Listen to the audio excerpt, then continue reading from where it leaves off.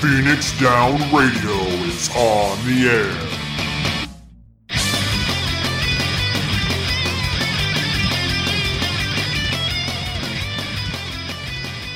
Welcome everybody to Phoenix Down Radio, episode number 116. I'm your host, Klaus Nightbringer, and joining me today, we have a Sarah Timono. Sarah, what's going on? Poke. Sarah? Oh, sorry, I had my mute still on. I got my Dark Knight to 80, and I found a Blue Mage Glamour that I actually like. Very Look cool. at this. This isn't Neo-ish Guardian. This is just replica Sky Pirate stuff. Arr. Yeah, no, you can mix and match. It looks really good. I'm really happy. Just like, I might actually get around to leveling Blue Mage now that I like the way I look. Fair enough. I suppose that is important to like how you look and how you feel and like things about yourself. Hey, yeah, you want to put forward a cool self-image, and then you can be like, oh yeah, I'm the badass hero. I'm not showing off my boobs unnecessarily. That just might be a female character thing, though. 1 out of 5 stars. What? I appreciate you, Sarah. Thank you.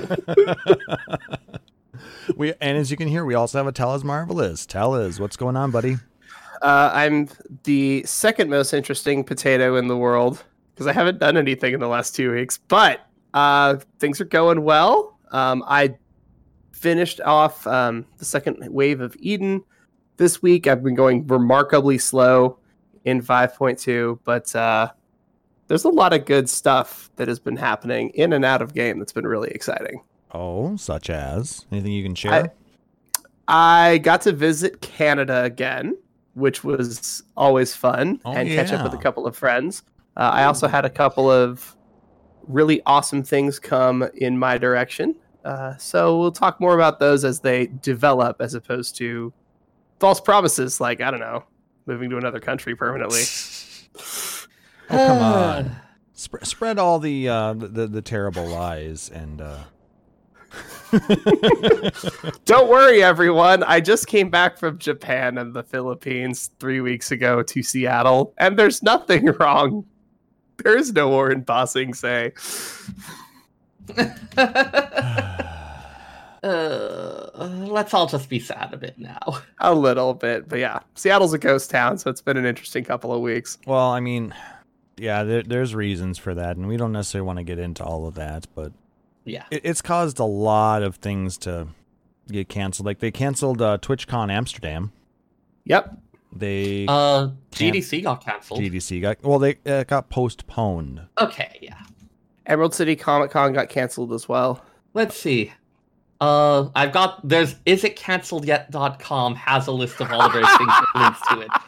Google I.O.'s been canceled. South by Southwest has been canceled. What? They canceled South by Southwest? Yep. Yeah. Holy all those shit. bands we've never heard of are going to be so sad. Oh, no. Let's see. The Queen plus Adam Lambert concert is currently listed as uh-oh. Yeah, their thing is either yes, no, or uh-oh. Oh, so they don't... GDC was canceled. E3 is currently in the uh-oh status. Seattle Comic Con's canceled. Yeah, Emerald City got canceled. Free samples at Costco are canceled. Aw. That's so good. I'm so happy that's what we decided was we were going to do. Doctors Without Borders is not canceled, and they encourage you to donate. Yes, donate, because it's a good cause. Yeah. Fortunately, Anime Detour has not been canceled. Yet. Well, they don't plan on it. Yeah. They plan on continuing. Because, well, people get con crud anyway. But just, they're telling people to make sure to take care of yourself. And if you are sick, don't go. We all know how that's going to go. Also, wash your hands, hot soap and hot water. There's a number of songs you can sing to it. Get all over, in between your fingers, on your wrist. Sanitizer is good, helpful if you don't have an option, but it's kind of the second choice. There's a long technical thing for why soap is good. It pretty much strips off the protective layer of the virus, and so then it dies. Well, what if you were to say wash your hands and then use the hand sanitizer? Not really necessary. But it would Wash make your hands sure and dry them properly, and you'll be fine. it would make sure that those viruses are super dead. Yeah, it's kind of overkill, and there's some concerns about how good that might be for you. But yes, well, So if it's wash your overkill, hands. then do it. Got it. Sure, why not? Hey, Sarah, we get the result we want. Let's just take it. Exactly. Speaking of just do it anyway, we did a thing today. We had our meetup with Yelta from Gather Together, and we all met up at Victoria Borough in Victoria, Minnesota. And that place is absolutely amazing. It is a huge place. They've got a mini golf course in the center of it. There's a bar up front. There's a bunch of places you can order food on the side. They've got a whole bunch of different video games. In the back is axe throwing. They have a ticket style arcade off in one corner. They have these, I don't remember what the game is called, but it's like the game where you take a nail into a stump and you have to hit it with the pointy end of a hammer. That old German drinking game or something like that. That does sound German for some reason I can't quite articulate. But That is a really hard thing. I've done yes, that. That was stupid hard. Those around the place. They have bean bags. I mean, the place was a lot of fun. And we threw axes. We got a few pictures that we posted.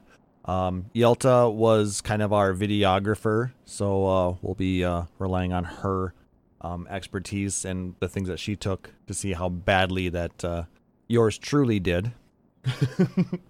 I did get a couple of bullseyes, but no, it's actually very interesting to throw axes. And Nick Nar was pretending the board was the Moogles from Mogholm. He said in chat earlier. I mean, if it improves your accuracy, you should definitely do it. I think it did help him, actually, because, my God, Please was don't he... throw axes at Moogles. Unless they're from Mogholm. Oh, perfect. Artemisian's fine. We could save him. He's not from Mogholm, though, so he's okay. Yeah. I mean, Naming Way is fine. Naming Way's not a Moogle. Depends on the game. He's a Hummingway. Depends. Anyway. Is he? Now I'm curious. Anyway, so we had a total of 9 people there. There was myself, Yelta, and her husband Ulf. Nick Nar was there. Our friend Renari was there, as well as stream supporter Daltrea and his girlfriend, and a friend from work, Travis, and his wife. So 6 of us threw axes. And like I said, it was just a really, really good time. And we're thinking of making this a kind of a semi-annual thing. Whether or not we go here each time, but like I said, maybe making these meetups kind of every six-ish months or so. Because it'll be a lot of fun to do. So, hey Klaus, can we throw axes at FanFest? I don't think that they would like that too much. They might. I mean, we find a place that there's boards. If we can find a place that has boards nearby, yeah. Okay, I'm not meaning we just piece out into San Diego streets and be like, "Buckle up, Buttercup!" No, let's find an actual place to go. We go to a Home Depot. We clean their axes out, and then we just march into FanFest with them. I don't think they would like that. Come on, I'm not wrong. Now I want to right? go to Home Depot and just buy a dozen hand axes and be like, "Don't worry, nothing bad is occurring." Oh, God damn it. Anyway, so that was an amazing time. So check out the social medias for those. I did post a couple of pictures, and like I said, Yelta does have video that she will be sharing on hers. She'll let us know when she does that. And now, quick programming note. On April 4th, there will not be a regular episode of Phoenix Down Radio, as that weekend I will be at Anime Detour, and we'll be putting on 2 panels. Both of my panels were approved this year. The first panel is I'll be bringing back the introductory podcasting panel, So You Want to Be a Podcaster, and this will be at 10:30 a.m. on Saturday morning. And on Sunday afternoon at 1:30 p.m., I will be presenting a new intermediate podcasting panel called So You're a Podcaster, Now What?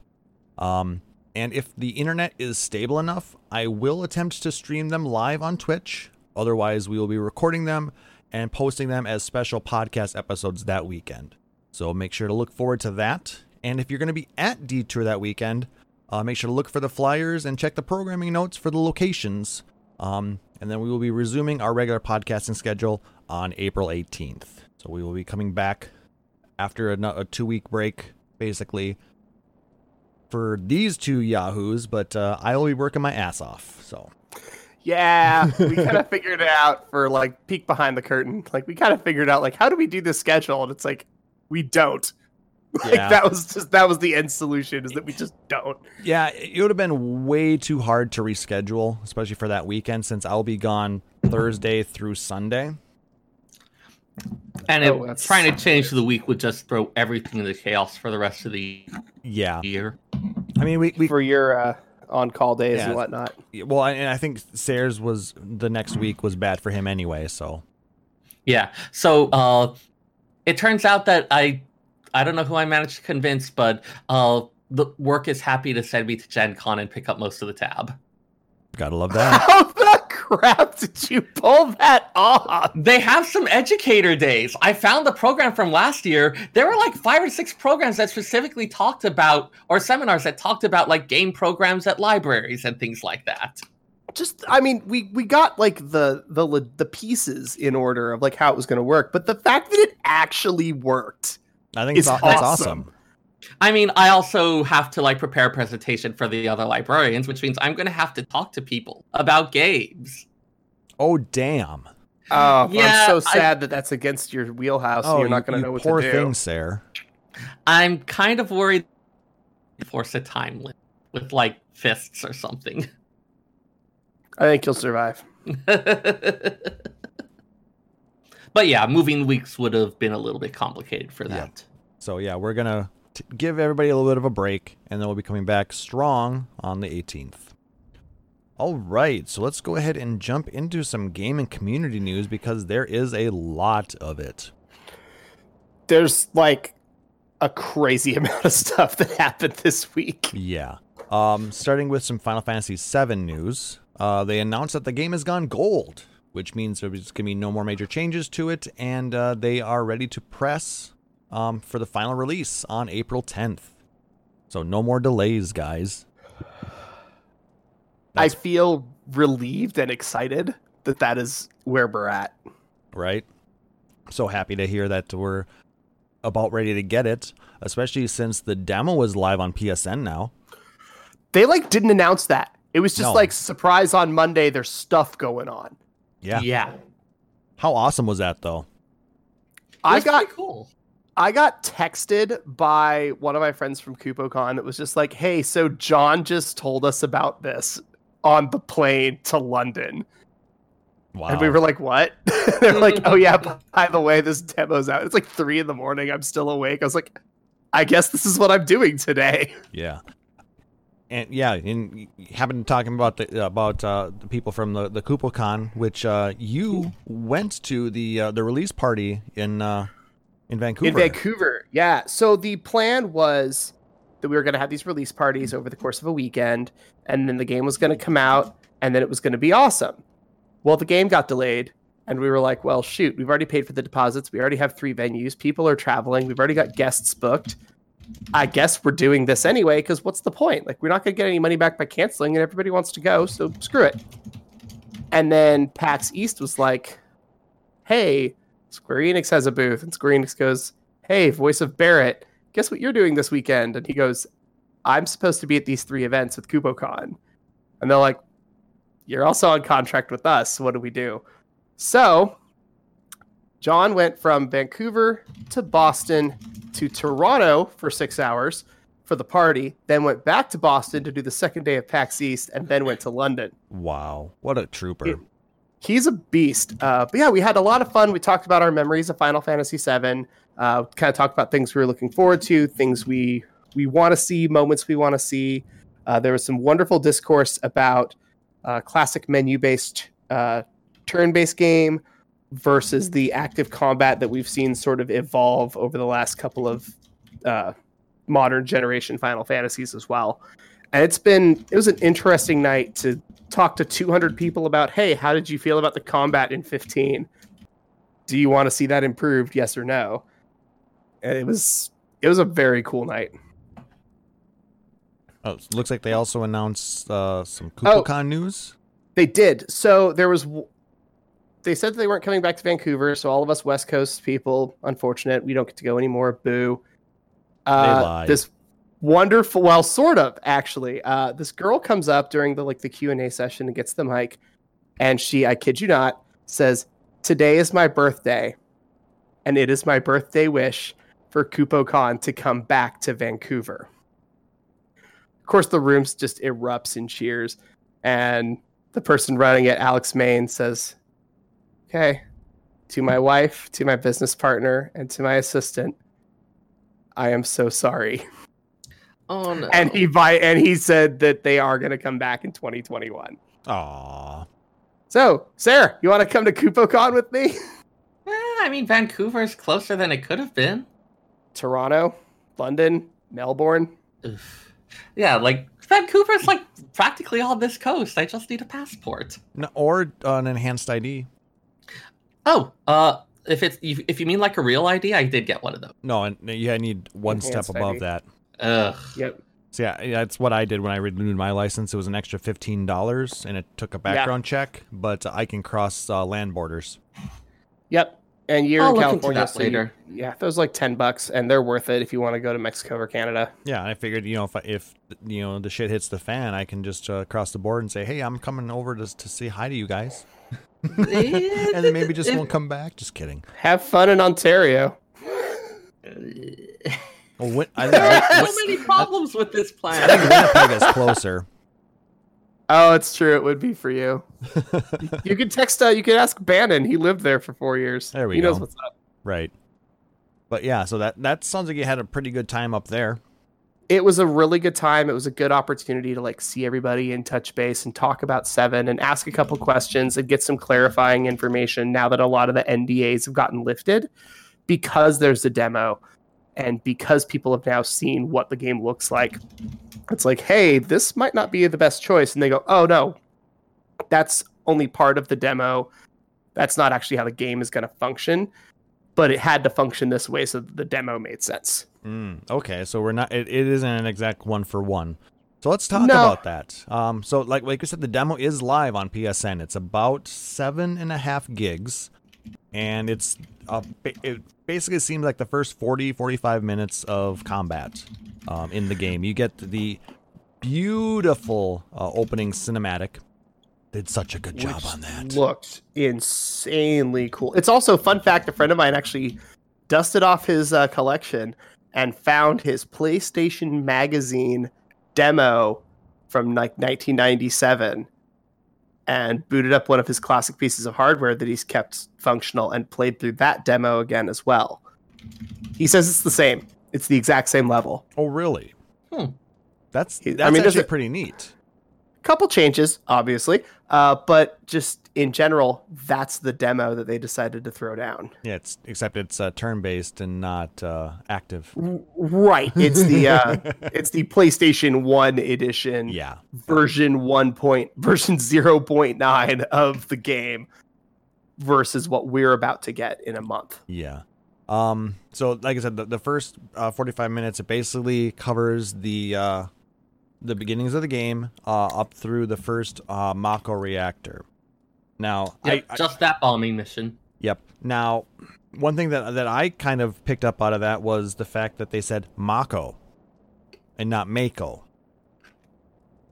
Yeah, that's something that my friends from Wizards have had to mention every time they try to explain Magic the Gathering to anybody in an Asian country, is that it's like, no, we say mana, not mana. And I mean, they have to, you have to explain, well, vowels are pronounced 3 or 4 different ways in English, whereas in a lot of countries and a lot of languages, vowels are only pronounced one way.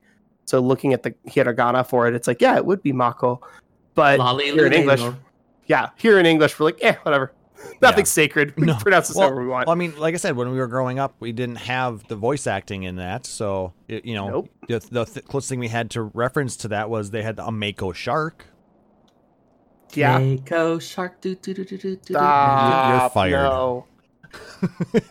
God. Out of a cannon. Children's librarian. Into the sun. I mean, if it would get the songs out of my head, sure. But, so yeah, we had that. So I always thought it was Mako.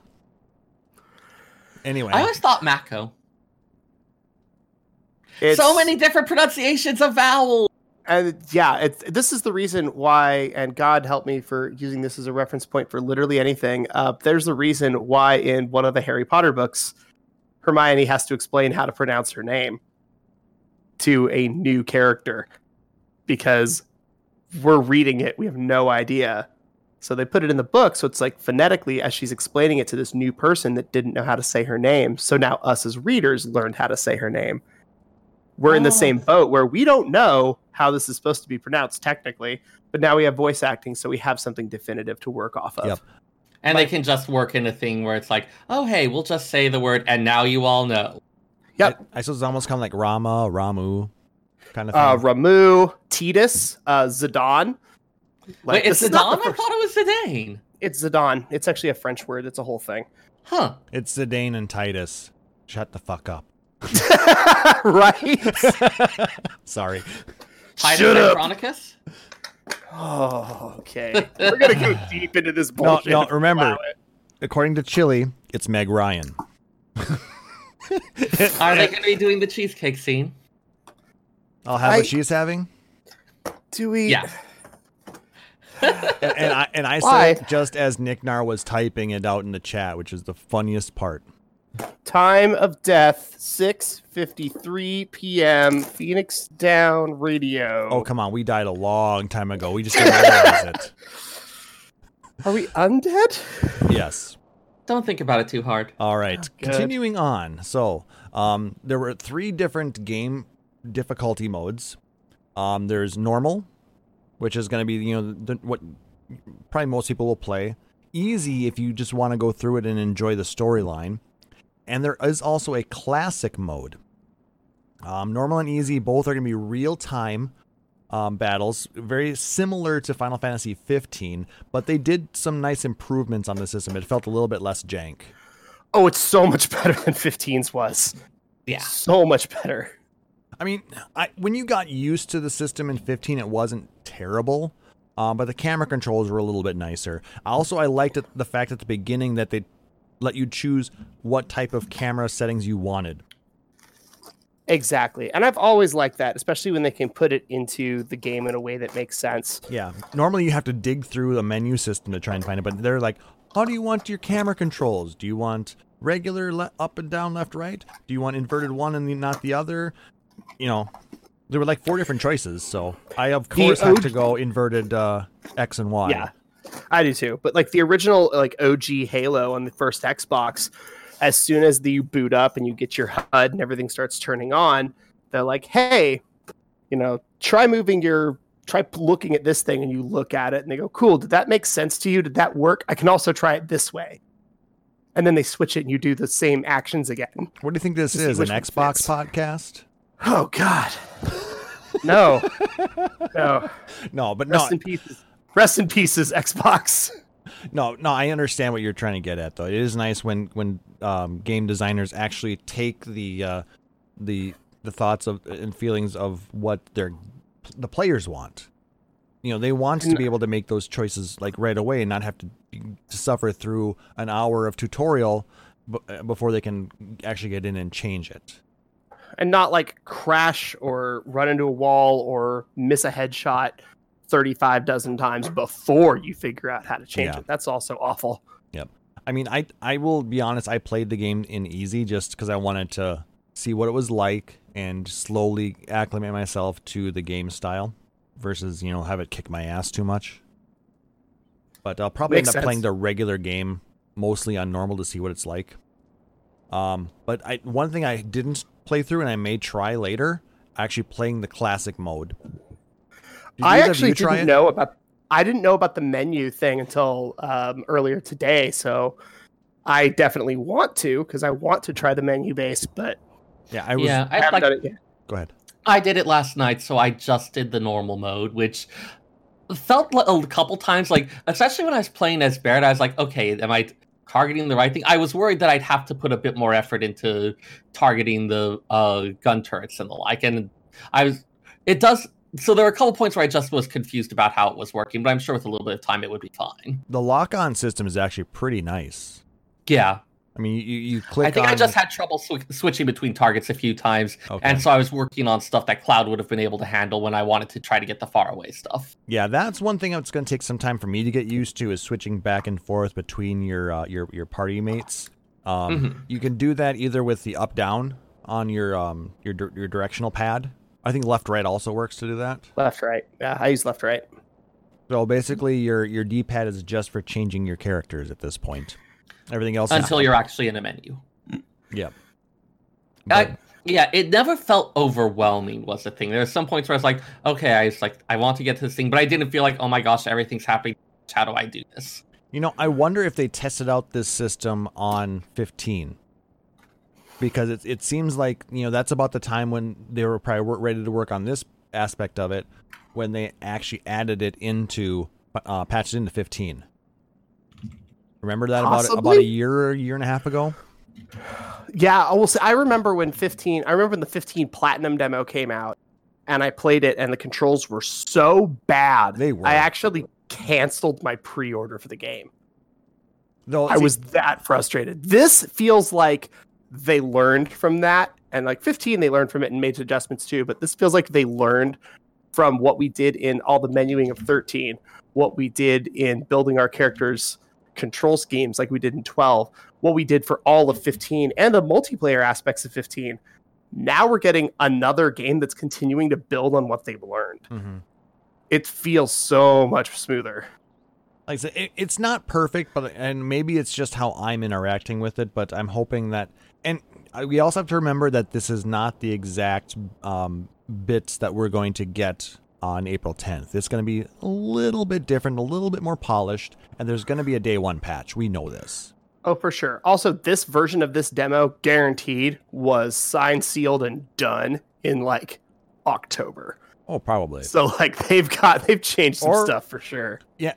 Well, like I said, this is a different demo than what they brought with to the game shows. The game shows had also Chapter 2, some Chapter 7, I believe I read. There's a lot more available to the game media than what we got on the PlayStation Store earlier this week. Gotcha. Yeah, I didn't follow it that closely. I got the text that was like, "Hey, guess what you're buying today?" Or "Guess what you're downloading?" And I was like, "Okay." No, I was just reading up on it because I wanted to see what a few other game outlets thought of the demos. Because I listened to Podcast Beyond, which is IGN's PlayStation podcast, and they talked all about it this week, and they gave their opinions on what they thought everything was going. I just was reading up on a few others, and I was reading, one person who was writing their information, and they said it was different from what they saw at E3 or at Gamescom or any of the other locations like that. Or TG. Was there a demo available at TGS? I think so. And even it might even have been a different demo than what they had at PAX, this last weekend. True, because like TGS is in September. And PAX Prime is in September, but PAX East was, like last week. So, who knows? But, like I said, classic style, getting back to that is supposed to be an homage to the original ATB style, which actually pauses time, slows it way down. I like that more. And then lets you input your actions, and it allows you to be more tactical with your decisions. And you can change what gameplay style you want at any time throughout the game. So if you are having trouble with a boss, you can switch it to easy mode, or you can go all the way back to classic and go that route. And if you want a little more of a challenge as you're grinding, leveling up, there you go. Just jump back to normal. I think I'm going to do something basically along those lines where it's like normal, the grind, where I want to smash square and crush things, and then boss fights. Maybe I want to be in control of my items and spells. Yep, so go back to classic. Yeah, exactly. Yeah, I was trying to be a little more defensive because I know I have a tendency to like charge ahead and mash attack, and it felt like, especially in the not operator mode. What's the other one? Yeah, I know what you're talking about. The The offensive mode mode. switch. Yeah. Yeah, the mode switch, having one where you the No. the one with the stronger attacks, because I had noticed that it would said like if you're blocking hits, you'll actually automatically counter them. So it's like, okay, maybe I want to try to be a little more defensive on some of these things. But yeah, I liked that we got to play as two different characters. We got started with Cloud, of course, and then Barrett joins in about halfway through, and that allows us to kind of see how this game switching goes back and forth. And each one of them has two different modes that you can switch between, Right. which is really nice. So, Out of curiosity, I know like because there's various items you can pick up throughout. Are the Moogle medals just something that they didn't bother to take out, or is there an actual use for the demo? in the demo, there's no use for him. There's no use for Okay. any of that, really. Well, I mean, the potions were useful. I didn't use one item. Oh, no, I definitely was chugging potions. My defense game Potions was and not ethers, as yeah. I did potions and ethers a lot. Like I said, I was on Yeah. easy mode, so Oh, okay. I was on normal. yeah. Well, I like I Let's said, go ahead and mock him for a bit. go ahead. No, it's fine. I It's wanted fine. to experience it on stream so people could see what was going on, and so we can get back into Music Monday. Yeah, that's fair. Yeah, I just wanted to try speedrunning it for the very first time with no information about what was going on. Seems okay. Now, overall thoughts. What do you guys think? What did you think when you got to play it? 8 out of 10.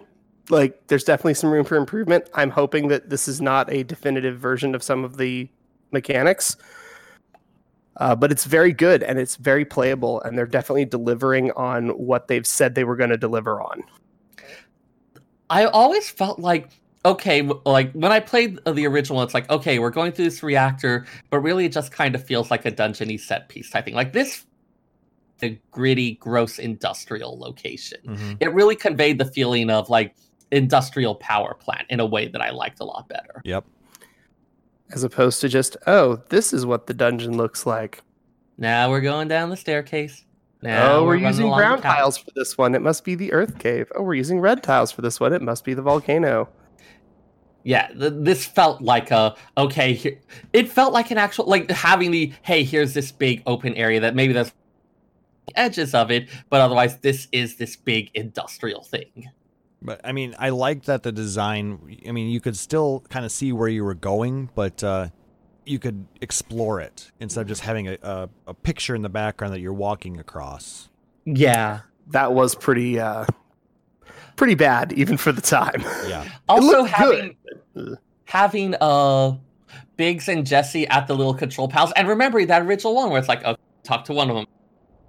The thing inputted, and then they go to the next. Oh man, it brings back memories of that, but at the same time feeling like, oh hey, she's throwing out comments about how they talk to someone on the inside. Yeah. Or he's Talk being to a the little NPCs. The voice acting in that is pretty good. He's being a little bit of a braggart. Like they really started to get a bit more of their personality through. And if you're a Persona 5 player, Jessie is the same voice actress in English, at least, as Futaba.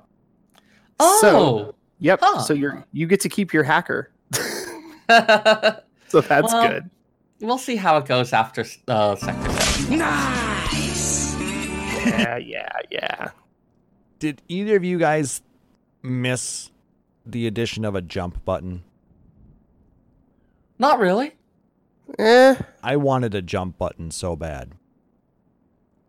Eh. I mean, Eh.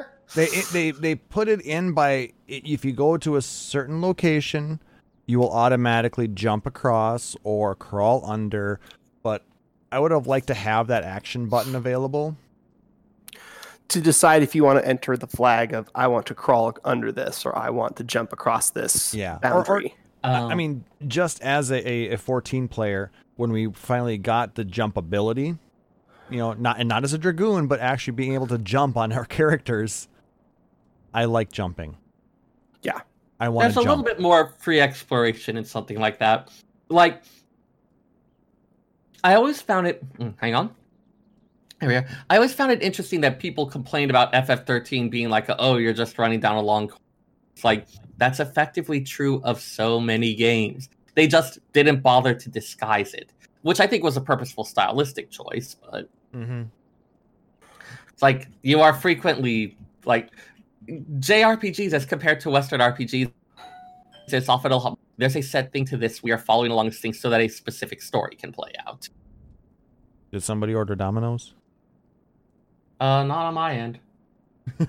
Yeah, I heard that too. It must have been Talus because he's gone quite silent.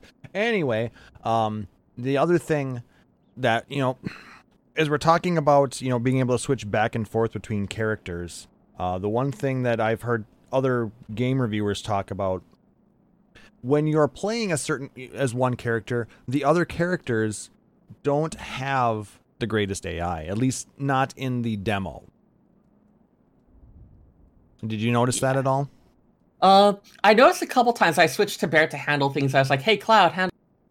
Cloud's not handling this bit. No, Cloud and Barret are idiots if you're not controlling them. Yeah. Well, at least in the demos. One thing sure. I heard somebody bring up, and I actually agree with this, it would be really cool if they were to bring in some sort of version of Gambits.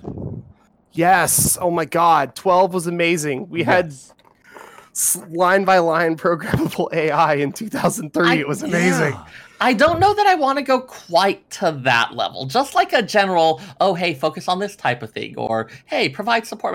Like, I don't really want to write a line by line. Make sure that Aerith is her AI is healer, and that Barrett's I want AI her going is ham range. with her staff all the time. And you want Tifa to do the healing with potions? Sure. Perfect. Sure. You got it in one. That's exactly how we play.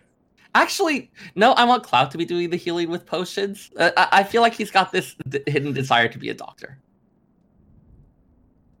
I don't know sometimes, Sarah. I will making it up. I will get out the cannon stamp if I have to. I need a cannon stamp. I need a cannon to shoot you out of. Into the sun?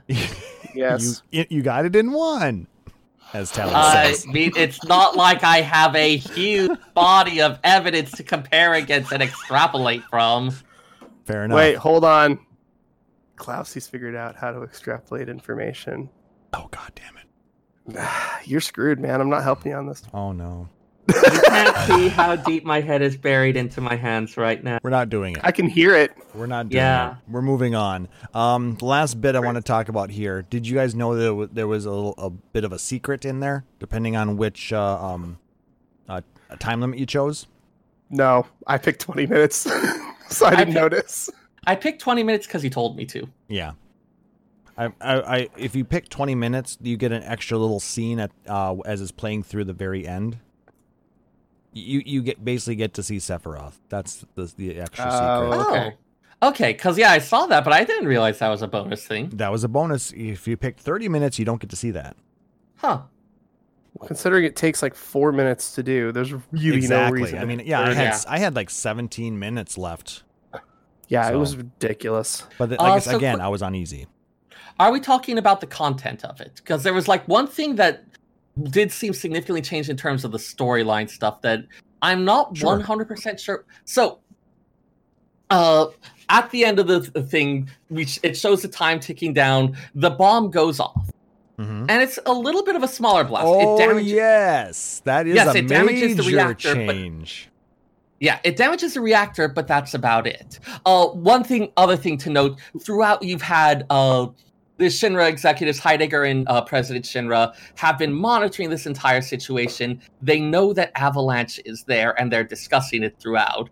And it paints, in the original, it paints a lot more of a picture of Shinra, like, knowing about what's going on, being in control of the situation. So, which I thought was a really good addition. I really liked the fact that we now know they've known the whole time, and like it was sort of implied, but now it's like no, they're watching us do this. Right, they're letting it happen. Mm-hmm. And in fact, that bomb goes off, damages the reactor a bit, but it's like a relatively small explosion. Honestly, I wasn't expecting it. Was like a firecracker going off on top of a log. Right. It just At which point At which point, the executives choose to activate some unknown thing. Several turrets move into the room and start shooting up the place massively and causing that big reactor explosion, the massive detonation that we've seen. Which I'm not 100% sure. I like the complicating element of, okay, Shinra is perhaps like do what they need to do to paint this picture thing, to create this opposition group, to create something that they can use the publicity for and manipulate. Mm-hmm. But if it becomes something where it's like, if it also becomes something where it's like oh, hey, the Avalanche was planning for it to be this small explosion, and like all these people died and all this bad stuff happened just because Shinra, like it kind of makes it uncomplicated in a way that I'm not sure I like as much. I feel like it's more interesting. No, they actually are trying to be eco-terrorists and like recognizing that some of this is going to hurt people and they're going to die. And maybe like it was a dud and they did want the big explosion, but then it was a dud. And so Shinra helps it along. That I'd be more okay with than just oh no, they're unabashedly the good guys. Yeah, it's more fun to play as a bad guy. I mean, there's not necessarily like, reference that one tweet that moved earlier, except the guy deleted it, about Shadowbringers and the whole thing of like maybe there's not a clear bad guy or like motivations being complicated, and then how people tend to interpret that. But Shinra is clear, like the Shinra Corporation, clearly bad guys in as much as there are any. But I'm not sure that I like and Avalanche is the heroic, totally good eco-terrorist group. Like if it was something where the bomb was dud and they had intended for it to blow up big, and then Shinra is like, "Here, let us help you with that." Also, why are they helping? Why are they helping destroy their own project? Because they're trying to get people, to see that these guys are being bad. This was touched on a bit in 7 as the original 7 as well. That Shinra saw Midgar as kind of like a stepping stone, that they had bigger plans. That the entire reason they wanted to get Aerith the Last Ancient was to find this promised land overflowing with Meko. So they kind of saw Midgar as expendable in pursuit of this larger project. Yeah, but all of the reactors were kind of tests for, for the giant cannon. See also why they were willing to drop an entire sector. Yeah. It just feels like, we know the story of 7. Well, most of the people that have played have know the story of 7. And it just, if you don't know, you're watching this and going, this is the most complicated insurance fraud I have ever seen. Well, there has to be an easier way to do any of this. And then it's like, oh, no, you're just trying to kill the planet. But okay, neat. It wouldn't be as much fun to play if it were a simple way to do insurance fraud, though. It's true. It's true. All right. Anything else you guys want to talk about on this? And I knew we were going to kind of get into it, and I'm glad we did. So pre-order the game, people, please. There was a little bit more like hinting about things like about the nature of the Mako reactors and like this thing, like talking about how that stuff goes all the way down to the center of the planet. And if you fell in there, and there are a little bit more of those side musings that kind of get it from the beginning that, hey, there's complicated stuff going on there. Like there's a little bit more hint dropping as to that, which I felt was kind of nice. And that it's like, hey, actually drawing it in instead of just being, well, we haven't talked about higher disk, but oh hey, here's this fundamental concept of the world now. Yep, the planet insides are squishy. And then we're supposed to go, oh, okay, what do you mean I'm switching to disk 2? Where's my healer? What the shit? Yeah, it's very, very strange. All right, and then moving on, there are actually 3 different PS4 themes available that are Final Fantasy VII related. The first one, if you actually download and play the demo, you will get a free theme, I believe, right around the time that the game releases, featuring Cloud on the Hardy Daytona, Barrett, Tifa, Aerith, and Red 13. So if you haven't... That sounds like it's going to be awesome. Yeah, I love that art. It's a really cool-looking art piece. It's a standard static theme, so it's just a picture. But... if you like Butterfingers or Crunch Bars or Baby Ruth, if you buy 2 of those candy bars and upload your receipt to a website, butterfingerff7remake.com or something like that. I'll have to find it here in a second. You will get a Tifa on the Water Tower and Nibelheim dynamic theme. And if you are in our Discord and you go to the pictures room, I posted a picture of it that I just got mine today. And it's actually really cool. The way it interacts with everything in your cross hotbar, it is so nice.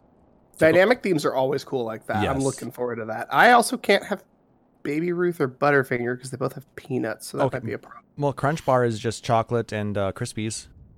Okay, well, that's going to be my option then. Yep, and yeah, it's butterfingerff7r.com is the website you would use to redeem or upload your receipt to. And apparently you have to buy your 10 different candy bars and in 5 different transactions. Wait, why? Because you want separate receipts. Well, okay, so the first 2 candy bars will get you the Tifa theme and something else. There's more DLC available.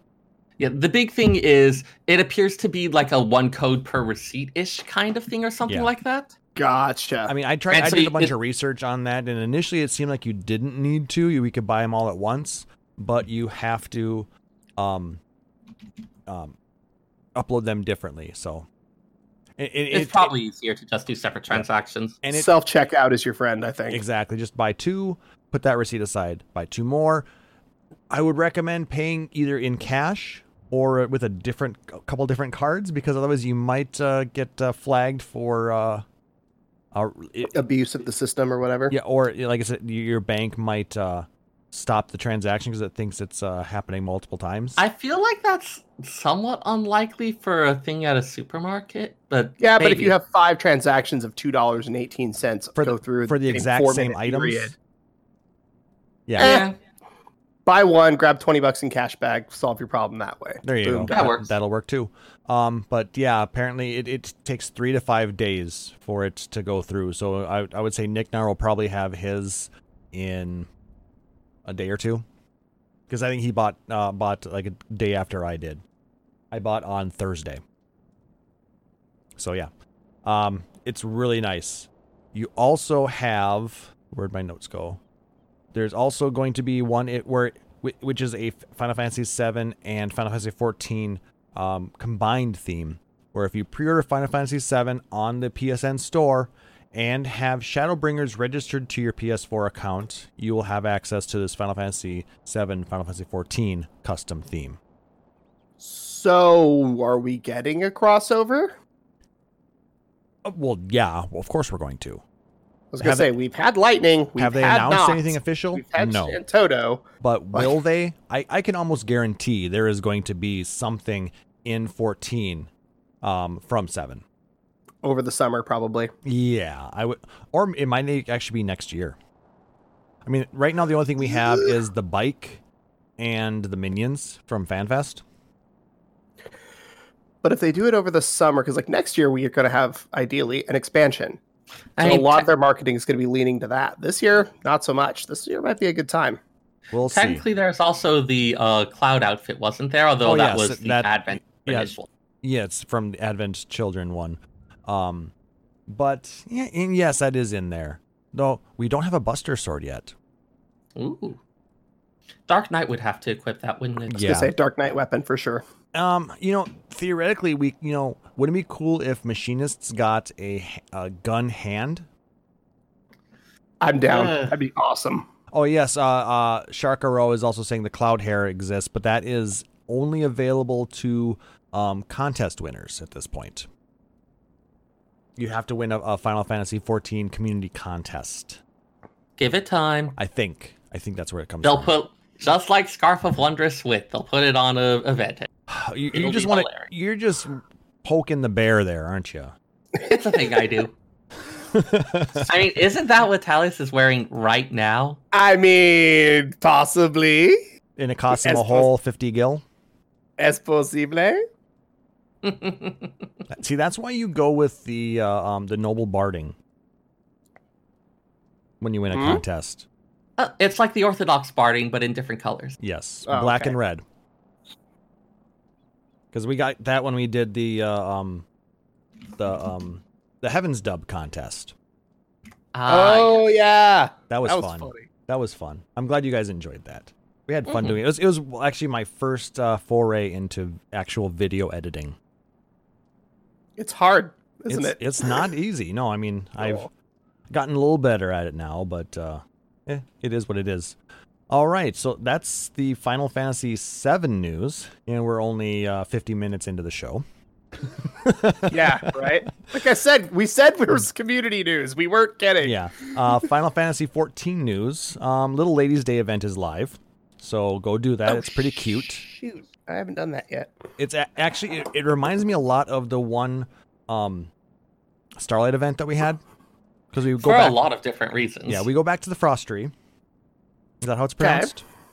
Frondale's Frontistry. Okay, so Frontistry is correct. Perfect. And we do some really cool things with the kids there, so I highly, highly, highly recommend you do the thing. Wait, is this the orphanage in Ul'dah? No, Yes. kind of. It's orphanage slash it's for Orphanage sick / kids. sick ward. Yeah, it's for sick kids. Because that's where Emmy's character on Hyperion has been in exile for the last 4 years. She can escape! Maybe. She might be able to escape if it's built as janktastically as it probably is. I Sorry. hope it is. It's Frondale's ward for friendless foundlings. So it's the children's ward of Frondale's Frontistry for the orphans. Okay. Too many words. Yeah. Too many words. It's wordy. But no, it's adorable. It doesn't take terribly long. I think I spent about an hour and a half on it because the second half is so cute. You actually, I'm not going to spoil it, but there's 7 extra things to do. Do all of them. Up to 7. It's a little bit of a callback to the do all 7. Not everyone will have all 7. Oh, really? I suppose. So it is a callback to the Starlight event in that there's options to meet with and deal with various things based on what adventures you've had. So someone who, say, for instance, hasn't completed through Heaven's Word isn't going to have access to a lot of those options because you haven't actually met those people. That's true. I guess that's right. It's very similar to the way they ended 5.2. You're not going to have access to all those if you haven't actually done all of the level 80 job quests, role quests. Yeah. You're talking about for the 5.2 ending, not for this event. Yes. The actual MSQ 5.2, I believe it was 5.2. Yeah. But yeah, Sharkuro is asking in the chat, when will they let us carry Lalafell on our shoulders? When will they let us punt Lalafell? That's what I want to know. No, Lalafell's for life. You know, I just want to note something after talking about all this. This came up recently. If you look at stuff like fate descriptions on the first, there's no talk about dwarves getting eaten. There's no talk about all the hilarious things we can do to dwarves. See, This is just the thing that we do to Lalafell for some reason. Yeah, dwarves aren't potatoes. But they're the exact. No, dwarves aren't potatoes. They drink much more. I'm gonna carve a potato into a cup and drink vodka out of it. There you go. That's very meta of I you. don't know how to feel about that. Just take a moment, Sarah. Clearly, you need one. All right, and shoot, I knew I was going to do something else, but I have to. I'm a bad host. I forgot to watch a couple of videos. There is a 6-part series that Square Enix is doing on the creation of Final Fantasy XIV Shadowbringers. They have currently released parts 1 and 2. And I hit the wrong button there. I need to hit the button there. So there's part 1 of the video series, and part 2 is right there. Go give them a watch. There's a lot of interesting information in there as to how they came up with the story, the characters, everything in that. I love seeing the behind the scenes type of footage, so we can kind of understand where all of these ideas came from the developers. It gives us, that nice glimpse to their thought processes. As opposed to just, why did they do this? That doesn't make sense. And then we watch this stuff and we go, okay, there's a process of how we got here. It makes more sense now. So even if we disagree or dislike the choice, we have a reason as to why. Mm-hmm. And in Shadowbringers, there's definitely some haters, as there always are. There's definitely some issues that we've raised eyebrows at, but it's a really, really good expansion, and it's a really good world. Yeah, those haters that are out there for Shadowbringers, we call those people wrong. Yeah. Just straight up. But, no, I realistically, I love how open Square Enix is now, compared to the 11 days. We got nothing like this. Nothing. Well, that's part of why 11 was an amazing game, and I loved playing it, but it's just definitely doesn't have the lasting power that 14 does. And I think it's a lot more in-depth world as well. They saw people really enjoyed the stories that they were getting, and I think they applied, their storytelling power to 14. I mean, we were having this discussion earlier today, Sarah and I. It's realistically, I think it was that, or somebody we were having this discussion. It might have been Yelta at Victoria Borough this afternoon, where, yeah, that's what it was. Final Fantasy 14, first and foremost, is a single-player RPG that has MMO elements. Huh. Yeah. I could see that. Because, I mean, you play through the majority of the MSQ by yourself. They have now occasionally teaming up with people for a dungeon, but yeah. And they have now given us the trust system to get through the dungeons. At least for Shadowbringers. Sort of. And we can get through the dungeon once. It does feel a little I did get all my trust to 80 a couple days ago, so hooray for that.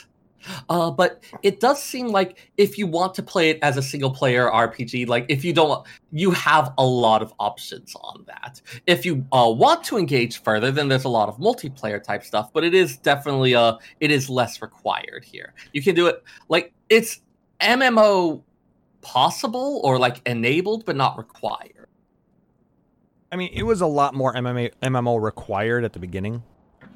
Yeah. There were a lot of things that required multiple people. I mean, a lot of the quest lines and things like that were kind of tied behind some multiplayer content. The initial dungeons, you needed 4 people.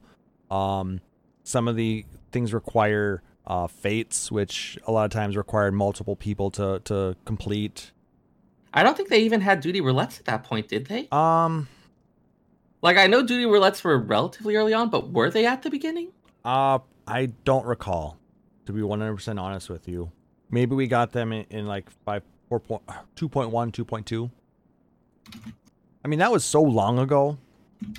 It's hard to remember, hey, remember 1.0? Well, yeah, it was jank and it didn't work. Remember 2.3? And we're like, oh, God, what? We have no idea what 2.3 looked like. No, I mean, because everything was just progressing so smoothly. Yep, patch 2.1 was where they added duty roulette. I suppose once they started actually adding in more dungeons. They added in, they split the dungeons up to where we got our level 50 roulette, or expert roulette, I think they called it at the time then. And then we had a leveling roulette, and yeah. But yeah, it was a really nice addition to the game, and now we kind of take it for granted, but we just sort of assume that it's there. We're all glad it is, so. Right. Then we go try to play other games, and we're like, wait, what do you mean there's no duty roulette? What do you mean there's no duty finder? What do you mean they're not going to pick up 3 random players when we finish this? Nope. You got to figure it out on your own. True. Party, can I have it? Party, do you need it? Party, can I have it? Party, do you need it? Shouting for leveling parties in the dunes. How many times did I fucking get to Boyata Tree and then they were like, yeah, we just disbanded? Yeah. Ugh. And it was not an easy task to get to some of those locations. There was no fast travel. Well, I mean, No. the closest thing you could do, I mean, you could maybe do an outpost warp. But then you better have your silent oil. Yep, and your deodorants or your prism powders or yeah, all that fun stuff. Every time you have an unfortunate memory of 11, take a shot. Gobby train to Selbina! No, stop it. Well, looks like Crawler's Nest is going to be inaccessible. A Yep. Beastmaster cave! They're our hero! But don't let them in your party. I have hours of this. I know you do. Speaking of hours, who wants to do Dynamis? Okay, moving on. I'm not traumatized. Shut up. Okay, so in some other Final Fantasy news, I saw that the Final Fantasy III remake for Steam, Android, and iOS, which is basically the DS port, it received an update recently, but it broke the in-game text. Huh. How did it break it? Do we have screen caps? What Yes. was the update even about? Okay, basically what it did is it added auto battle. Some UI and controller support was improved, and it supports 21:9 aspect ratios. Okay, that's neat, I guess. But what it Okay. did was the text in a lot of areas now overflows the text box. And As somebody whose entire job it was to prevent that in an Animal Crossing title, I'm very irritated that they couldn't double check that before they sent it out. but it's actually pretty hilarious. Apparently, Square Enix is looking into this, so please look forward to it. Okay, shut up. But yeah, I thank Nova Chrysalis for this bit of fun information. If you go to the link that I provided in the chat, you will see some screenshots of said broken text boxes. Oh, Lord in heaven. Am I right? Oh my God. Guys, come on. Okay. And it's actually, there's not just one or two, there's quite a few. And I'm actually playing a Warrior of Light title deck right now in FFTCG. So now I'm just looking at Refia and I'm just like, do better. It's like, I know how capable these little kids are. Why can't they speak inside of the box like they're supposed to? Their speech is so great, it floods the text box. No, it's not great. You've met Ark, right? Ark is not great. Be nice to Ark. He needs No. hugs. Come on, Lunith does. is the best. Lunith is definitely the best, but Ingus is definitely helpful. Well, why do you think I got a tattoo of Lunith? Ark is soft, gentle boy, and he needs hugs. Lunith will kick his ass. Moving on. That's Yes. the problem! He's not Yes. here for ass kicking. He's here to be sweet. And then the last bit of I'm here game to kick community ass and news. chew bubble gum, and I'm all out of ass. Oh my! I mean, Anyway, My. adults. I need an adult. I am an adult. I need a better adult. So NHK recently asked a bunch of people over in Japan about some of their favorite things within Final Fantasy, and they recently compiled a number of top 10 Final Fantasy lists. Again, thank you to Nova Chrysalis for this information.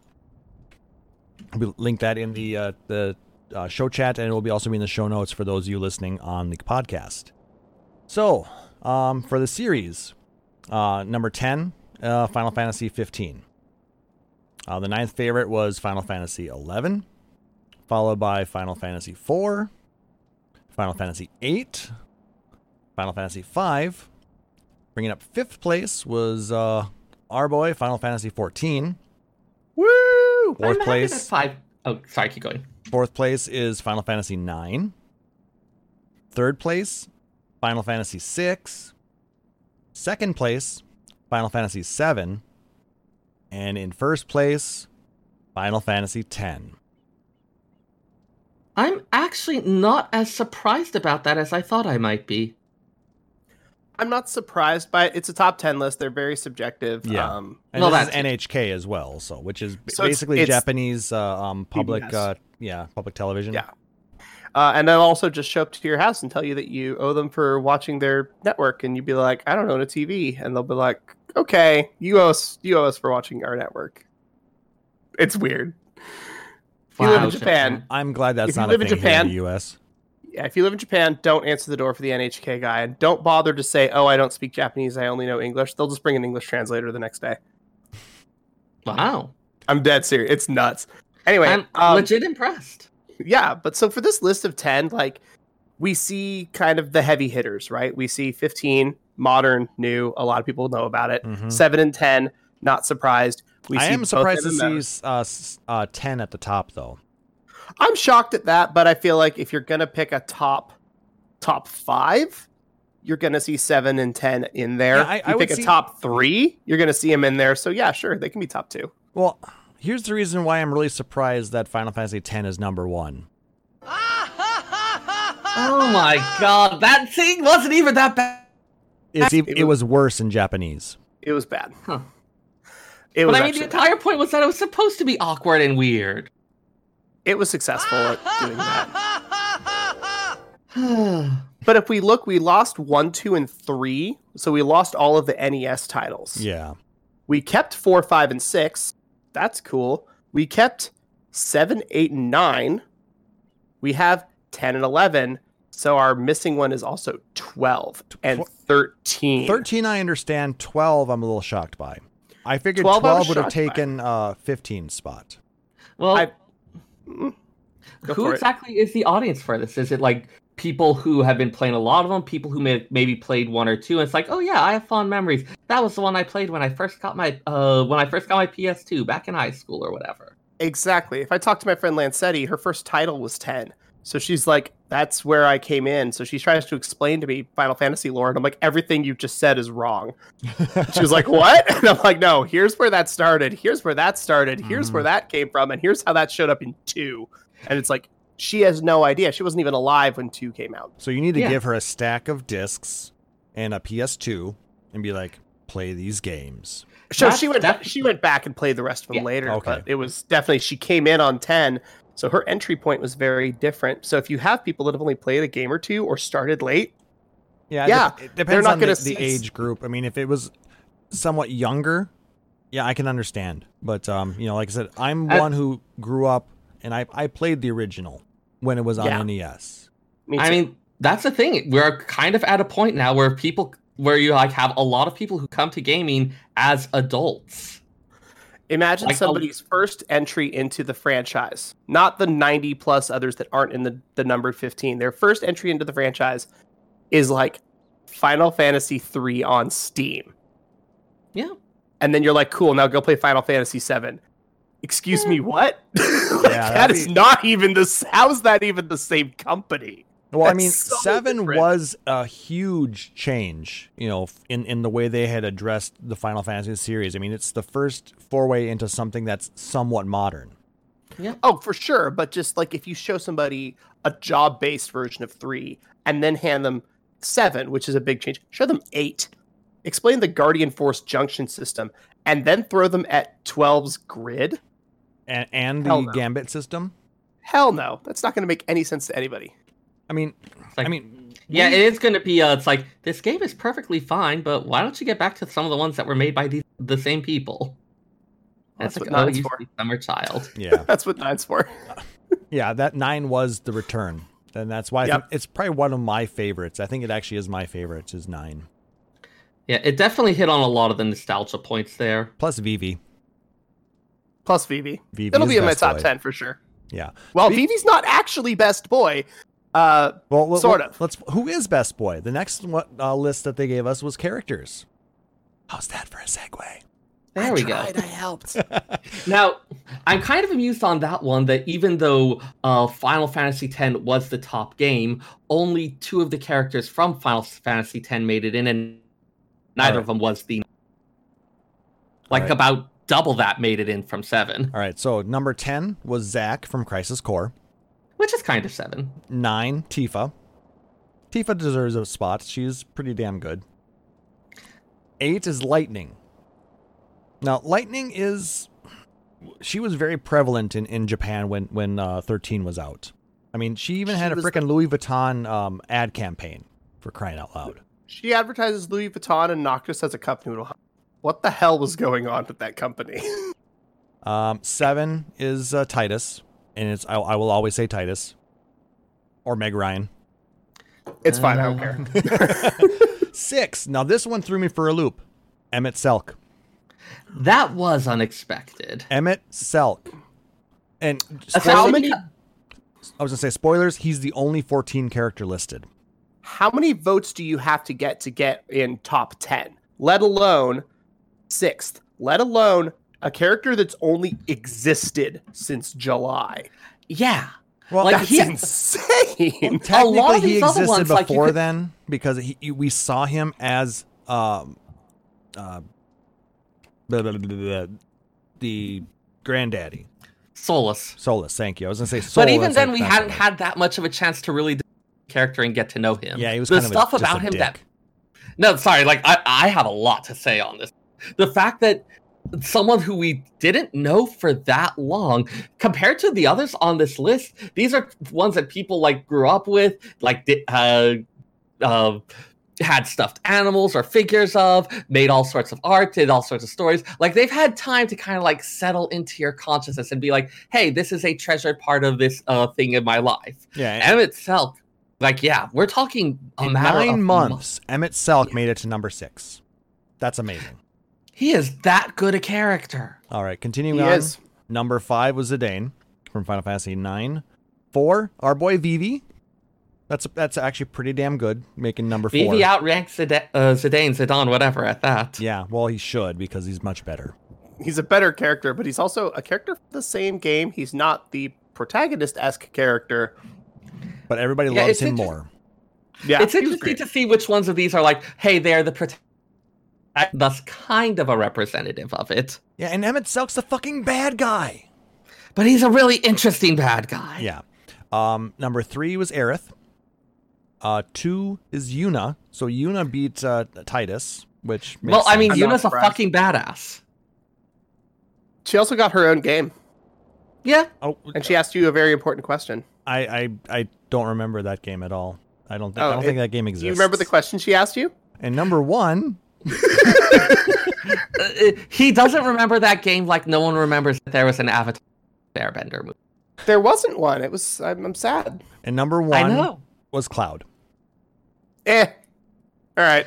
I mean, Cloud's just kind of an iconic character here. Yeah. I mean, He's hit the point of spiky-haired, big sword RPG character. Like people that don't play video games know Cloud. yes. I mean, Yeah. he's Final Fantasy. I'm sorry. He is. For He's better or very for much a worse, front he is.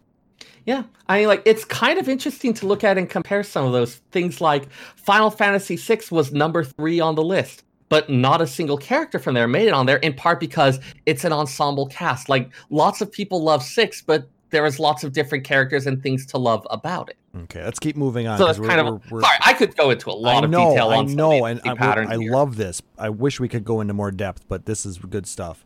Bosses and summons. There's some interesting things in here as well, which we'll get into. Number 10, Safer Sephiroth. Not the guy from the Crucible. So Actually, instead of just, like, reading them off, do you mind if I just do a quick summary of stuff I noticed here? okay.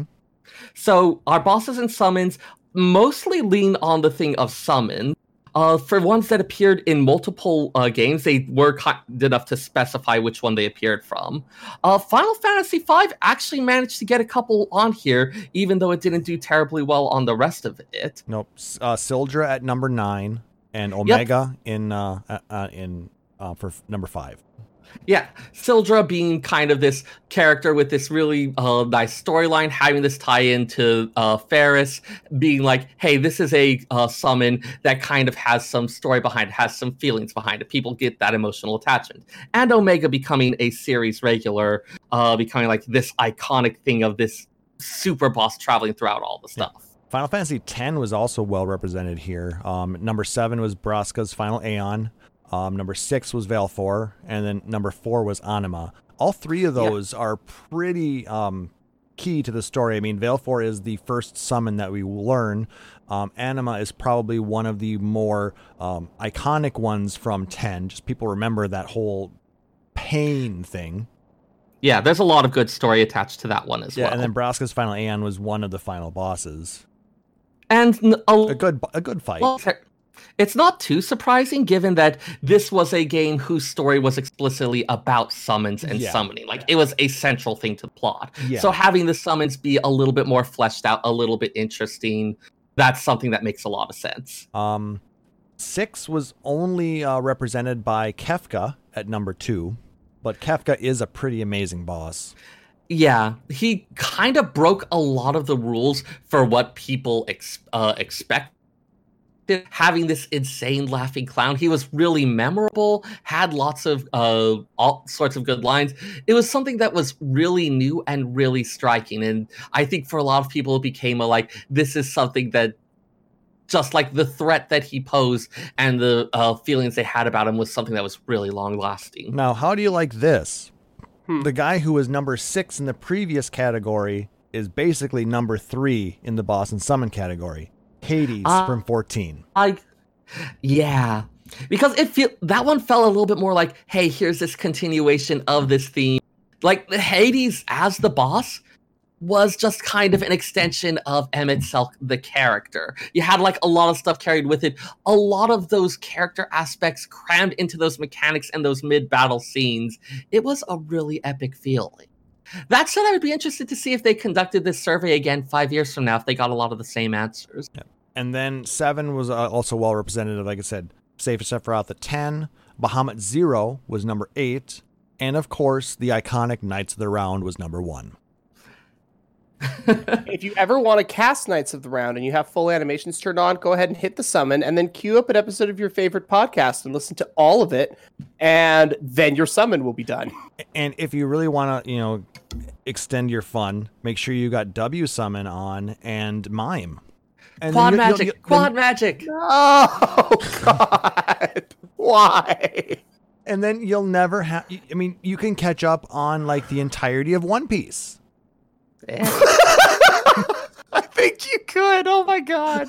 But yeah, Knights of the Round is not that it's something where I could see it, given that in Final Fantasy XIV they had an entire boss battle that was, you're getting Knights of the Round used on you.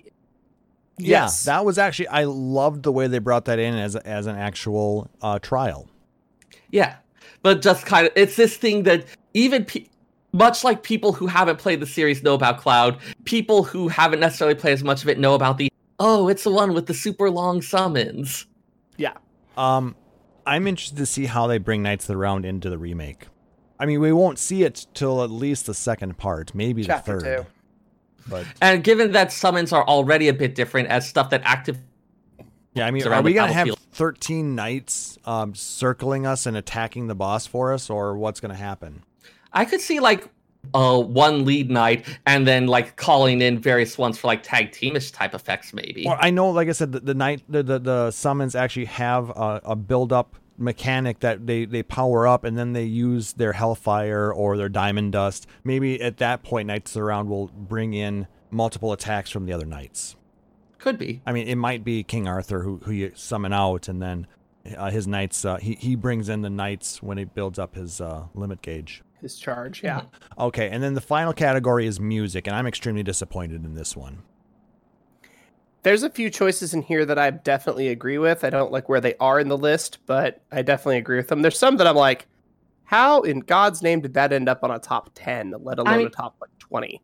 Most of them are super iconic pieces, True. The leitmotifs that you hear over and over. The one that if someone starts humming a couple, a bar of it, instantly. But where's Answers? Answers isn't on there. Dragon Song isn't on there. Final Fantasy, Melodies of Life, Winged Angel, Eyes on Me, they're all Clash of the great. Big Bridge. Sure. Aerith's theme, Flash from 13. What? No, In Search come on, of guys. Friends for 6. Yeah. For the people who love 6, the In Search of Friends. No, it's that bit of the World of Ruin where you're it kind of sums up the entire 6 experience. Where is Sanctuary of Zeta? How many people played 11 enough to know Sanctuary Where of is Zeta? Sanctuary of Zeta? Where's the Rocktika Greatwood? But just that being said, like obviously we're all going to have a lot of strong opinions on these top 10. But versus there's no however 11 many people they songs. asked. There's no 14 songs. I'm a little disappointed. The MMOs, like the MMOs, I don't think necessarily got played as, or also with the MMOs, I know there's very fierce arguments about whether Soken is the greatest genius who has ever lived or deeply overrated. Like this is a thing that people have nearly blows about. He I don't wanna learned get from into an it 'cause he's very amazing good. person, I think. But whichever way you feel about it, getting enough people united about it to end up on one of the top rankings on the list. Okay, everybody. And like, We're all going to march down to the NHK headquarters, and we are going to petition that they redo the music. and that's the other thing. If like, say you love the various Primal songs, say you love all of that, you've got where's a lot Oblivion? of options. You've got a lot of Yeah. options to choose from. Is the thing. That It's might like be part of the issues because splitting the vote. There are so many songs in 14 that are amazing that whereas Splitting the vote. Yeah. Have we've all been to Distant Worlds or Dear Friends, right? I Yes. think at this point. Okay. How the hell are you supposed to pick enough tracks to keep that concert under 17 hours? There's no way, right? Yeah. But Some stuff's going to get left out. they do it in 2 hours, and I remember standing outside talking to my friends, just like, I don't think we're going to hear anything from 14. And then we went back in, and Susan was there and singing Answers, and we all just about cried. I was Yeah. sad we didn't get Susan at our Distant Worlds, but I've think gotten life to happens. see I've gotten to see Benjamin twice. I think she was at ours. Yeah, I think she's she did. I think she great. did West Coast. I don't know. There's a lot of people that we want to see all the time. Also, Black Mages. Like, I'd love to see that. Oh, I'm never right. Have they going done to. anything recently? Well, with Uematsu being kind of Ill, yeah. that's Yeah. kind of taking Like- a lot of it out. Get I'd Koji love to to, but I've never- reform the Star Onions. Oh Or just God, get the Primals to come. I'm down. I will go see Primals all Yeah. day.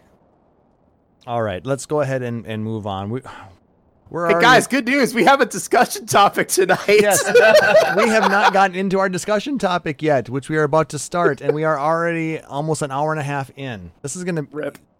sit down, buckle in. We're Wait, gonna jump Koji into was this. their drummer? Really? Sorry.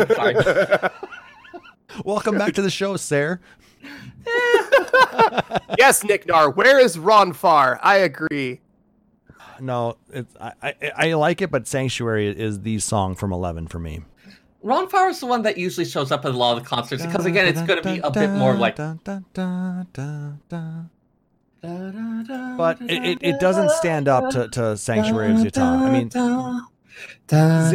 Sarah, don't make me mute you. Oh. I guess I like the song. It gets stuck in your head, as you've so well shown, but it's not Yeah. as haunting and beautiful as Zita. Oh, I would say the one if you look, just last thought on this, if you look at the list, it's not necessarily the ones that are the most beautiful or the most technically whatever.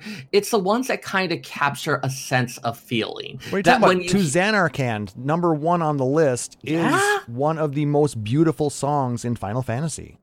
Yeah, I mean it's beautiful, but I think one of the reasons is not just that it's beautiful, but it captures this moment. It captures this sense Yeah. and this feeling in me. It is Final Fantasy X. It Yeah. really is. I mean, it's the opening song you get. It's that slightly melancholy feeling, that moment of sad reflection. As And you we were talk going your to move inevitable- on, but apparently, I stopped. I'm doing my part. This is something we need to about have a lot. We a lot. We need to have a music special cast. I have I'm thought about this down. a lot. I have so many feelings. Or we make the music of Final Fantasy a series. Okay, guys, if you want that, let us know. Podcast at PhoenixStormRadio.com. Alice Okay, will play the ocarina. you start the next topic. I'm going to get a glass of water and try to calm down. Okay, sounds good. So, discussion topic. We are going to get into some spoilers. So, for everybody who has not necessarily played through everything, spoiler alert. Spoiler alert. Spoiler alert. You've been warned. Do you actually turn on an echo? That was awesome. Yes, I do. Sick. That's what having a board next to you is able to do. So, So we are not going to talk MSQ spoilers tonight. That is going to be next episode, 117. We'll be talking about MSQ spoilers. Tonight, we're going to talk about the side quests, Eden's Verse, and the Tsar of Werlit. The first story that we got out of that. So, starting with Eden's Verse, I was actually impressed. It was a pretty good story. Extremely impressed. I was really happy with it because mechanically, it's like we're getting 4 things, we're getting some summons, like we know how it's going to go down, but then they have to subvert those expectations.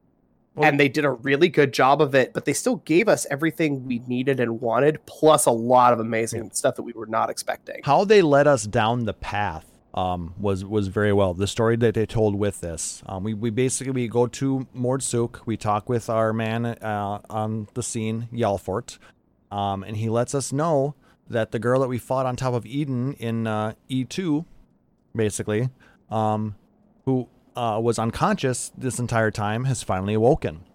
And we learn her name is Gaia. She's a former resident of Yulmore, but she doesn't remember anything aside from that. But what she lacks in memory, she definitely makes up for in attitude. Holy shit. She's a beast. Like an absolute beast. She's kind of tsundere. Like I was like, are you just being a bitch for the sake of that's your personality? Or are you literally just so frustrated and confused because you don't know who you are or what you're doing? Oh my God, Becky. I mean, she's like that. She's definitely shows up already 110% done with everybody else's shit. She's making Thancred carry her baggage.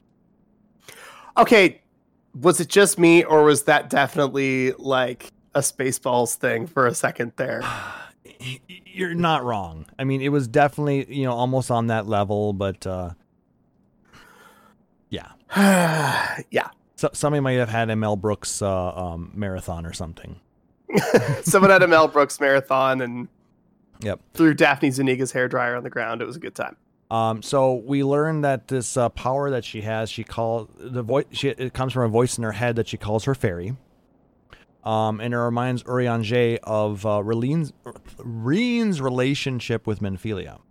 So, whereas, he's already kind of thinking that if, Reen is the Oracle of Light, is this Gaia, maybe her counterpart, the Oracle of Darkness? The Oracle of Darkness, which was a cool parallel to like us becoming the Warrior of Darkness, especially since we've been the Warrior of Light. But it's like, no, now we need to bring night to the place. It's like, now we have a guide that's dark instead of light.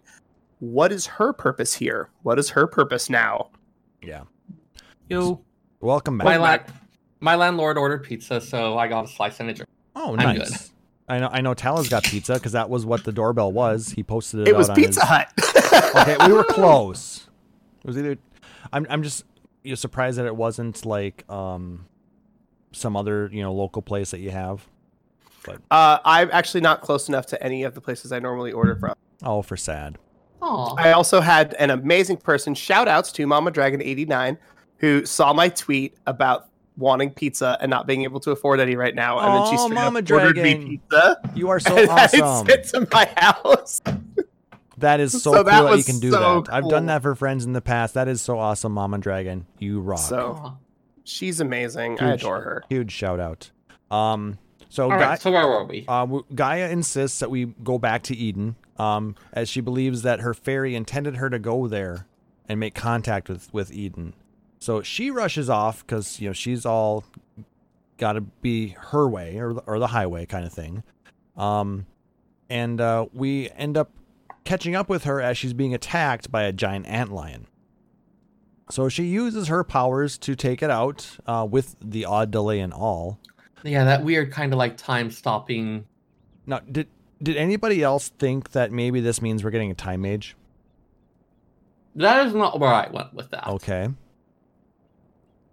It is kind of weird that her power is on a timer like that it's got that much of a delay. I mean, does that mean that it's coming from somewhere else and it's just that much lag? It's unclear. The fact that she talked about the fairy, so how much did you two play through? Talus, I don't think you did. Klaus, did you play through Final Fantasy VIII? Yes. I did. Okay. Do you remember about the reference to the fairies in there? I don't recall. It's been a while. So there are the sequences where they're kind of being projected back in time to watch the exploits of Laguna and his friend. Oh yeah, I remember that And- bit. Yep. And so our characters are discussing what's going on during the... Are you talking about when Laguna starts hearing the voices Yeah, of he talks to... Selfie and Cloud? He starts hearing their voices in there. Kind of. Like, he talks to his friend and says, like, oh, hey, the fairies are back. Like, it's not clear that they're, like, hearing the exact words, just like, oh, there's these, like, distant voices. And when that happens, they tend to be blessed with good luck in battle. Which is kind of sort of, like, the powers of these people reaching back and then, like, their combat capabilities. So it's kind of that story explanation for... So that's kind of where they drew that from? That's the impression I'm getting, that... Given that there's already been a lot of Final Fantasy VIII references, that Final Fantasy VIII has this whole thing of like this sorceress from the future, Tamicia, who is Makes reaching... sense. Yeah, and so you have like, hey, you've got the guy has got this fairy reach out that's giving her access to these kind of time-related powers. I'm wondering if this is going to end up being a big Final Fantasy VIII callback there. Like I said, I mean, there is a lot of 8 in this, and that's why I was thinking maybe we get some sort of time age. I mean, Ultimecia is, her big thing is time compression. Right. Yes. So, and but that really wouldn't make sense as a mechanic. Yeah, like how would that actually play out in battle? So that's why I thought maybe something along the lines of a time mage that speeds up and slows down time.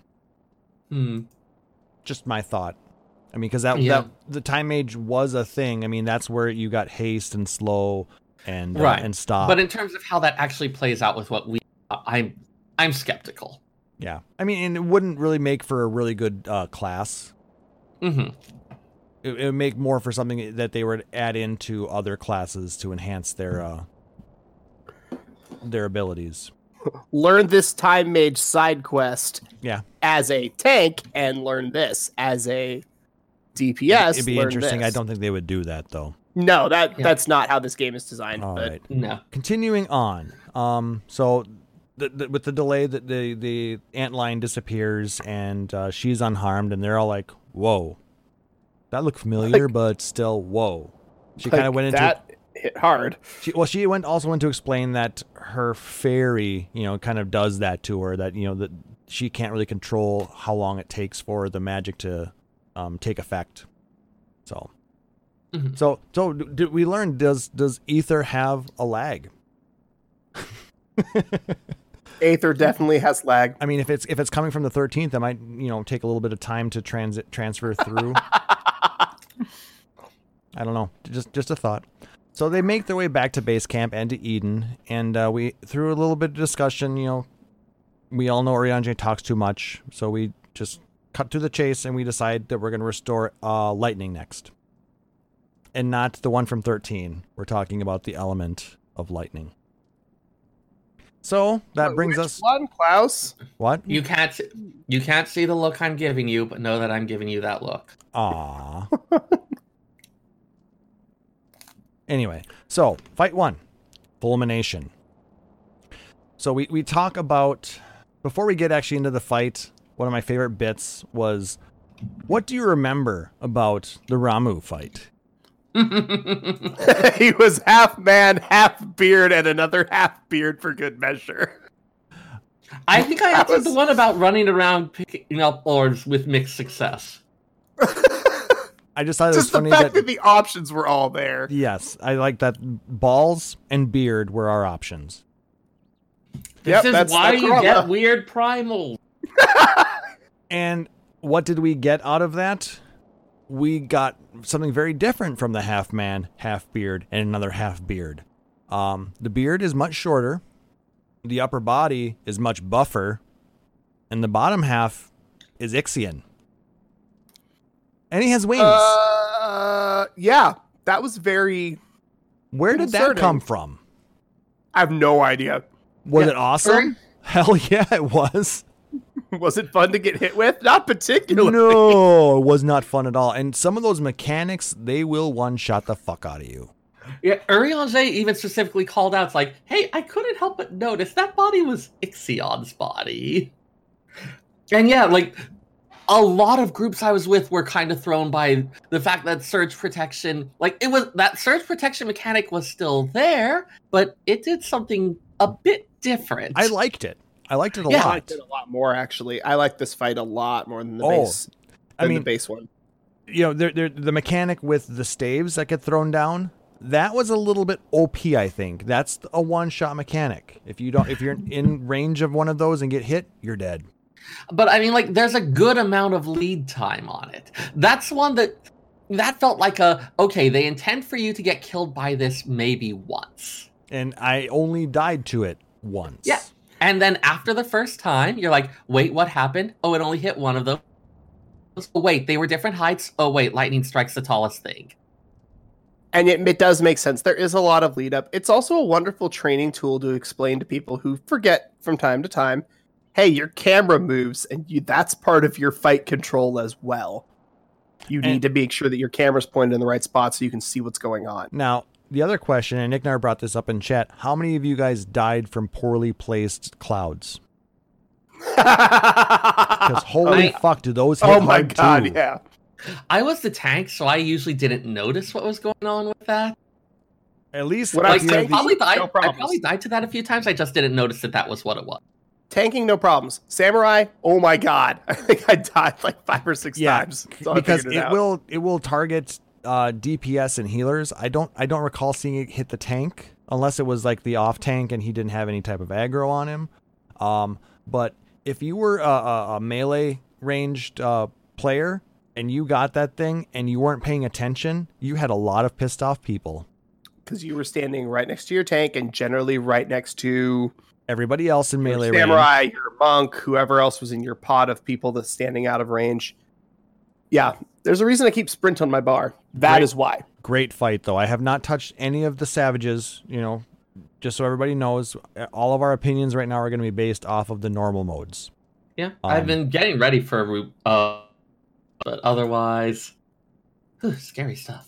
Yeah, I haven't done any savage since Alexander. Bang. I don't think I have either. Ugh. All right.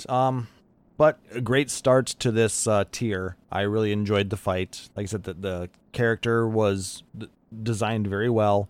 The Ixions that bolted across the way were really cool too. As Those were mechanic. gorgeous. That was one of the coolest mechanics. The lightning bolts that would strike randomly. The background of the Thunder Plains from 10, that was pretty awesome too. Yeah. Lots of beautiful things for people to gasp at and die to. All right, so once we have defeated our odd version of Beard Daddy, Never call him that. I go in mentioning the savage stuff really quickly since there's always a mount. The mount this time around lets you ride him whenever you want. No, stop it. Don't encourage. So Sarah definitely wants to get through this tier and ride the Beard Daddy. I mean, it's okay, but not quite my type. Oh my. Just go with it. Okay, what I'm hearing is that Klaus wants a detailed observation of the types of things that I'm into. Okay, so Clock out another 45 minutes for the show. So once we defeat this boss, Urianger believes that in order to actually get the rain to fall, we'll need to get the elements of fire and wind to be restored simultaneously. Amusing thing on that one, there's an extra choice in the conversation that only comes up if you're on Scholar. I thought it was Summoner. Oh. Nope, it's Scholar. So he's asking, are you familiar? Like, do you know about where rain comes from? And the other option is like, kind of, or it's an elegant conspiracy. What was the third But- one? If you're a scholar, you could say it's like, well, I am a scholar, you know. And he's like, oh, awesome. Would you mind giving the lecture for me? Oh my Nice. God. Or should we say- I really do love that they're adding a lot of those little touches. Like, yes, you are on the job whose entire thing is being well educated in this kind of thing. Anyway, No, yeah, a lot of their stuff is on point. I mean, a lot of the choices that we have to give have been so good. I didn't get into all of them, but if you played through this, you know what I'm talking about. The Warrior of Sass is definitely in effect here. Oh, for sure. Yeah. You're definitely being a So brat good. for some of it. But anyway, getting back to this, so he wants us to restore fire and wind simultaneously because we need the water to evaporate and we need the winds to coalesce it back together. Carry it up to where it needs to be, the entire water cycle. Exactly. Without both of them working in tandem, the water cycle just does not work. We end up evaporating everything off or we end up blowing everything away. There's also a thing brought up of like the elemental diagram suggesting that bringing both up in conjunction is going to balance out the addition of the, since one of those defeats lightning and what there's weird stuff going on. So Yeah. It's like, okay, both of them at once. Yep. I haven't seen that 6 elemental thing because I forgot about Eureka, so I never did it. Well, it's And also a diagram in his house in Ilmeg. Right, You'd and, know like, that what's- if you ever visited. Yeah, I never do. So I saw it, and I just bleh, words are hard.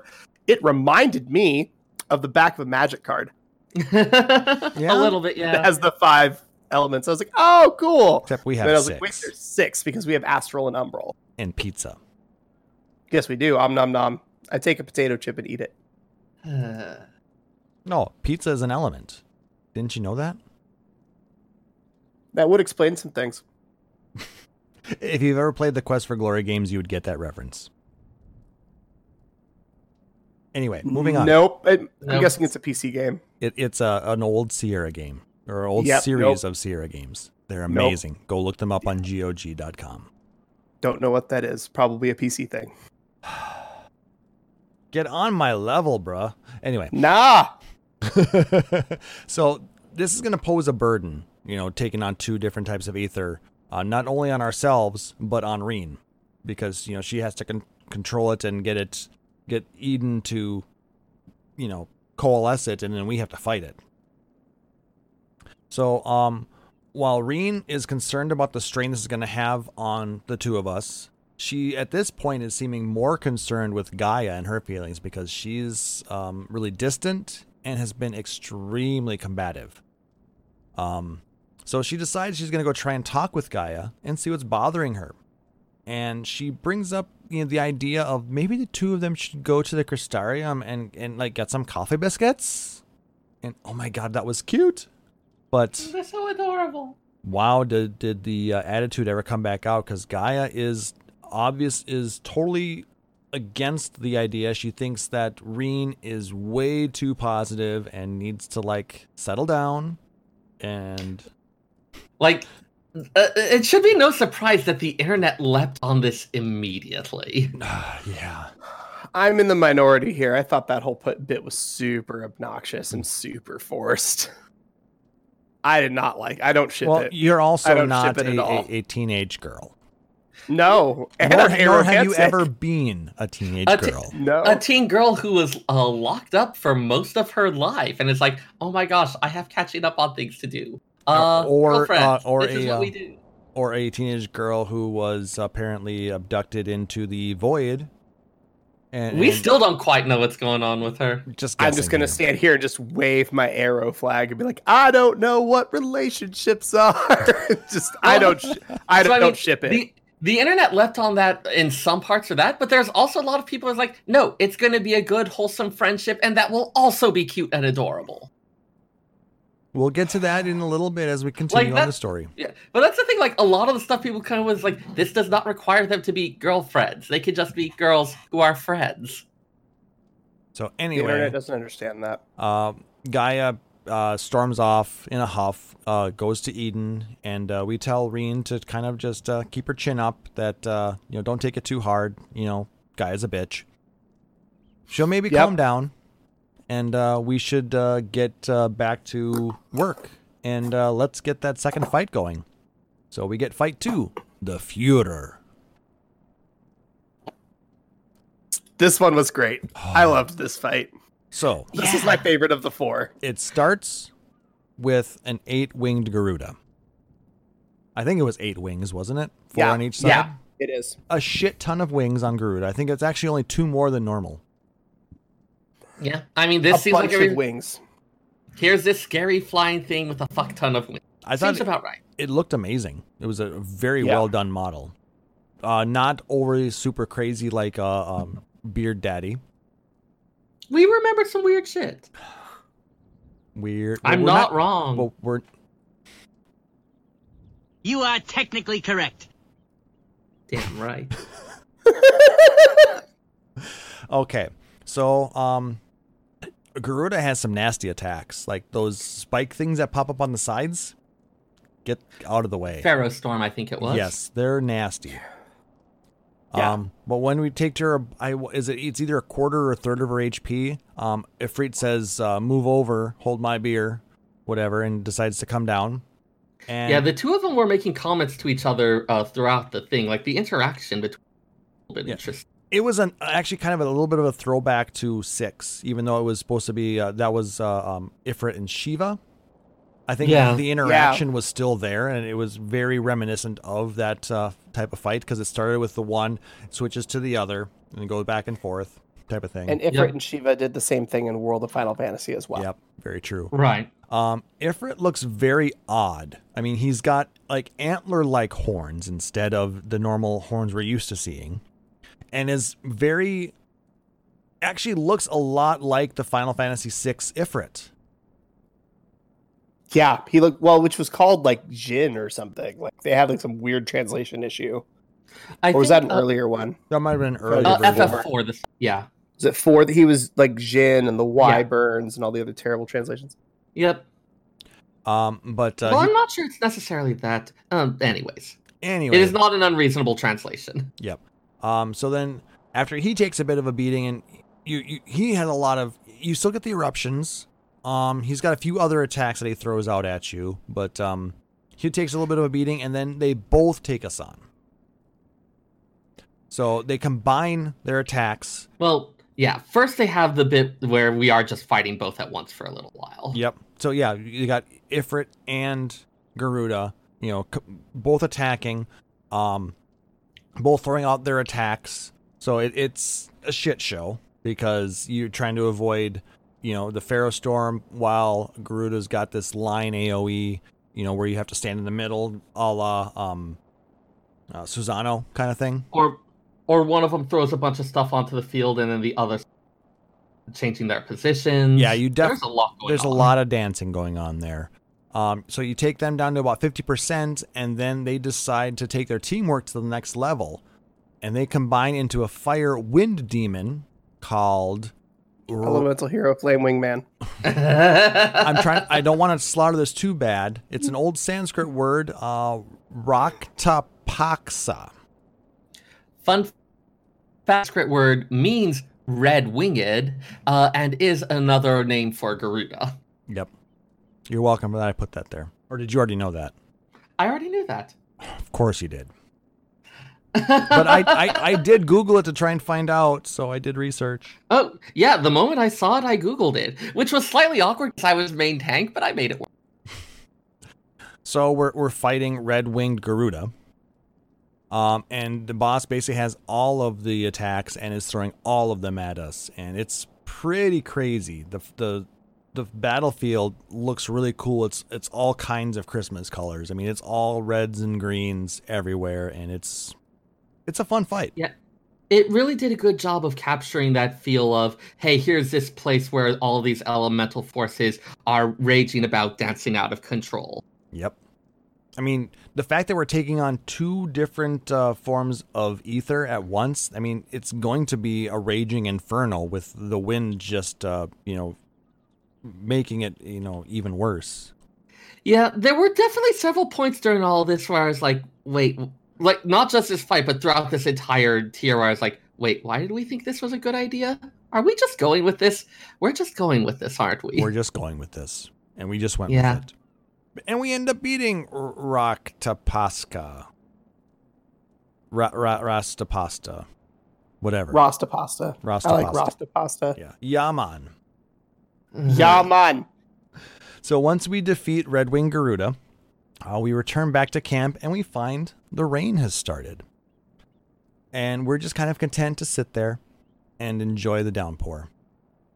Yeah, it's kind of a nice moment. Like, hey, here's something where, like when we brought the water back, it was like, hey, here's a moment where we have a very visible effect of what we've done, and we're going to take a moment to revel in our success of that. Mm-hmm. Now, Reen is very happy at the results. Gaia's mood turns even more sour, and she basically is getting all angry at Eden, which seems to let her fairy get the best of her at this point. Kind of a moment of weakness, and Gaia kind of lets her guard down, kind of a bit. At this point, she's kind of uttering a bunch of nonsense. So we're actually quite concerned at this, but she kind of returns to her senses. But as we're about to discover, her inner turmoil has only temporarily subsided. Yeah, it's kind of like, it is inner, so we don't get to see it as directly, just into this like really set of dark feelings. Because that was another one that again felt like a lot of those moments in FF8 where like you have Rinoa drifting in space, wondering if she's just gonna like kind of vanish, or Squall's not very well coping with his feelings of loneliness. Like that felt like another kind of callback to those moments. This character dealing with those, which I think is kind of why they brought up the whole thing of like Reen wanting to strike up this friendship, because you have this person trying to deal with a lot of these concepts of being alone and struggling with this loneliness and things like that. What did you think of Square's decision to show us Gaia's internal monologue in those special dialogue boxes? I mean, I'm generally for it. Like, it felt again like a bit of a callback to the Final Fantasy VIII. So viewing it in that, I was like, okay, yeah, this is what they'd want to do. She's kind of the star of this right now.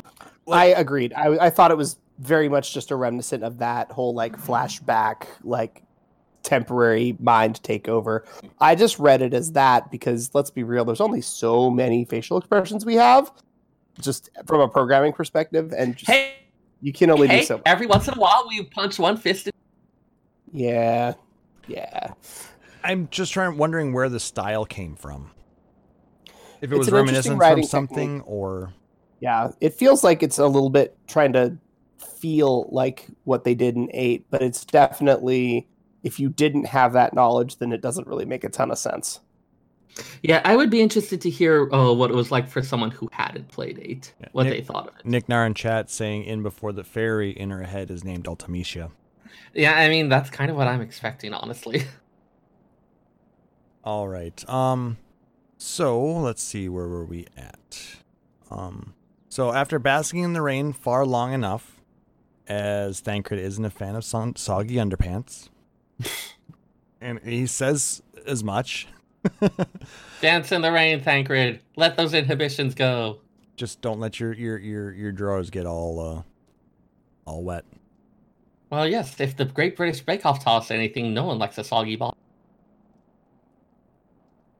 Where'd it go? Thank you. I'll be here all week. I was trying to find it. So we decided to go elsewhere to discuss our plans to draw out the ice element. Now, Gaia is not very happy to hear that the fruits of our labor may take decades to actually, bring something out. I read that not necessarily so much as unhappy as kind of surprised. She seemed, I don't know. I guess I was. We'll differ our opinions on that a little bit, but it's definitely was something where she was not expecting this from us. She also is wanting things to happen now. Yeah, in fairness, what did we just do? And then we came back and it was raining, and now it's like, oh yeah, the rest of this is going to take like a decade, though. I mean, Rome wasn't built in a day. Yeah. But they don't know what Rome is, I guess. I was going to say, this is a joke that only makes sense on the source. But it only makes sense on Earth, maybe, but... Gardenwald wasn't built in a day. It took at least a week. Maybe 2. But yeah, there has been a kind of recurring theme, especially in this expansion of the idea of like, hey, sometimes you're seeing it off to the next generation. Yeah, I mean, we tell her that we're doing this knowing that we're not going to see, the end result of this. We are doing it for the future. And that blows her mind, really, because she hadn't thought of it that way. She's very much been, because she just kind of gotten her memories back, she's been very much for living in the now. Yeah. She's not looking forward. She's not looking back either, but she's all about making sure that what she wants now is being addressed. Because she can't really count on anything in the future. And she just doesn't know what the future is going to bring. Right. But she kind of sees herself as being like someone who doesn't really have one. Take what you can now because, there's no guarantee stuff's good. And so the idea of like people who could put in all this effort for something that they don't expect to see in their lifetimes, that does just boggle her. Yep. But I mean, it changes her thought process. It changes her mindset, which also changes her mood because she opens up to us because she tells us about all her doubts and fears about what's going to happen in the future and why she's living in the now. But when she gets this moment of weakness again, she is stricken with another headache, similar to what she's experienced in the past. But this time she excuses herself to get some fresh air up above decks. We go to check on Gaia, and the situation definitely escalated at this point. At this point, a dark aura has manifested itself into an odd glyph, and a number of Sin Eaters start circling above us. Gaia is basically defenseless at this point, and before they attack us, we bring her inside, and then go back up to confront the embodiment of darkness from within Gaia. Now, this fight, number 3, Iconoclasm, to a lot of people is their least favorite. I'll agree. I love this fight. Yeah, Really? I like it too. Now you're thinking with portals. Oh, it's so good. Portals. I understand why people don't like it. Because it requires a lot of thinking. There's a lot of forethought that has to go with this. You have to think, okay, so this is going to hit here, which is going to cause it to happen over here, and I need to be sitting here to not die. I'm purple. I need to stand in white. White goes into blue, which means I need to stand in red, but I also need to be over here so that I don't get double hit. And you're like, yeah. Oh, God, there's a lot of pieces to keep track of while trying to not die. But I like it. Yeah. I was the kind of person who... I started browsing the adult section of the library when I was 8 or 9 years old because I had ran out of math puzzle books in the kids section. So this fight really scratched that itch. Oh, not that adult section. Sorry. No, just like the grown-ups stuff. Like the math puzzle books for grown-ups. Not like that. No. I don't even know how that would work. You triggered my trap card! But so yeah, this fight just really scratched that itch of what you're describing. Okay, well this bit's going to go to there, but then I need to remember that this is going to swap, so I'll want to account for that and stand here, then step to there. I've actually had a couple of times when I did not have to move. Yeah. All 3 went through. When you get lucky. Yeah. Yeah, it was great. Because I knew I could avoid 2 of them by standing in this spot here, because it would switch me to this one, and that would switch me back. And then when the next set came down, I was already in the right color. Isn't that satisfying? It's like everything is falling into place around you. Like you have like an avalanche falling from the sky and all the rocks land around you and you're standing in the one perfect spot. I love It's it when so a plan satisfying. comes together. Yes, that. God, I love that. And that's part of the reason why I like this fight, because it makes you think outside the box. You're not just looking for a line AoE or a big orange circle on the ground. You have to think 2 to 3 steps ahead so you don't die in 20 seconds. Which go I know is blue a style first. that... Yeah, Oh, blue sorry. first, red second, purple first, white first. Like you have to understand how it works. And if you cannot think 1 or 2 steps ahead, you can definitely figure out which DPS is new every time you go in and do it. Yeah. But it's a lot of work, and when you're pugging a group, it's definitely really tough because you're just guaranteed to lose 2 or 3 people almost every time. Day 1, we died quite a few times. I think we wiped about 3 times before we cleared it. The next week, I think I died a couple of extra times as I was trying to cement everything.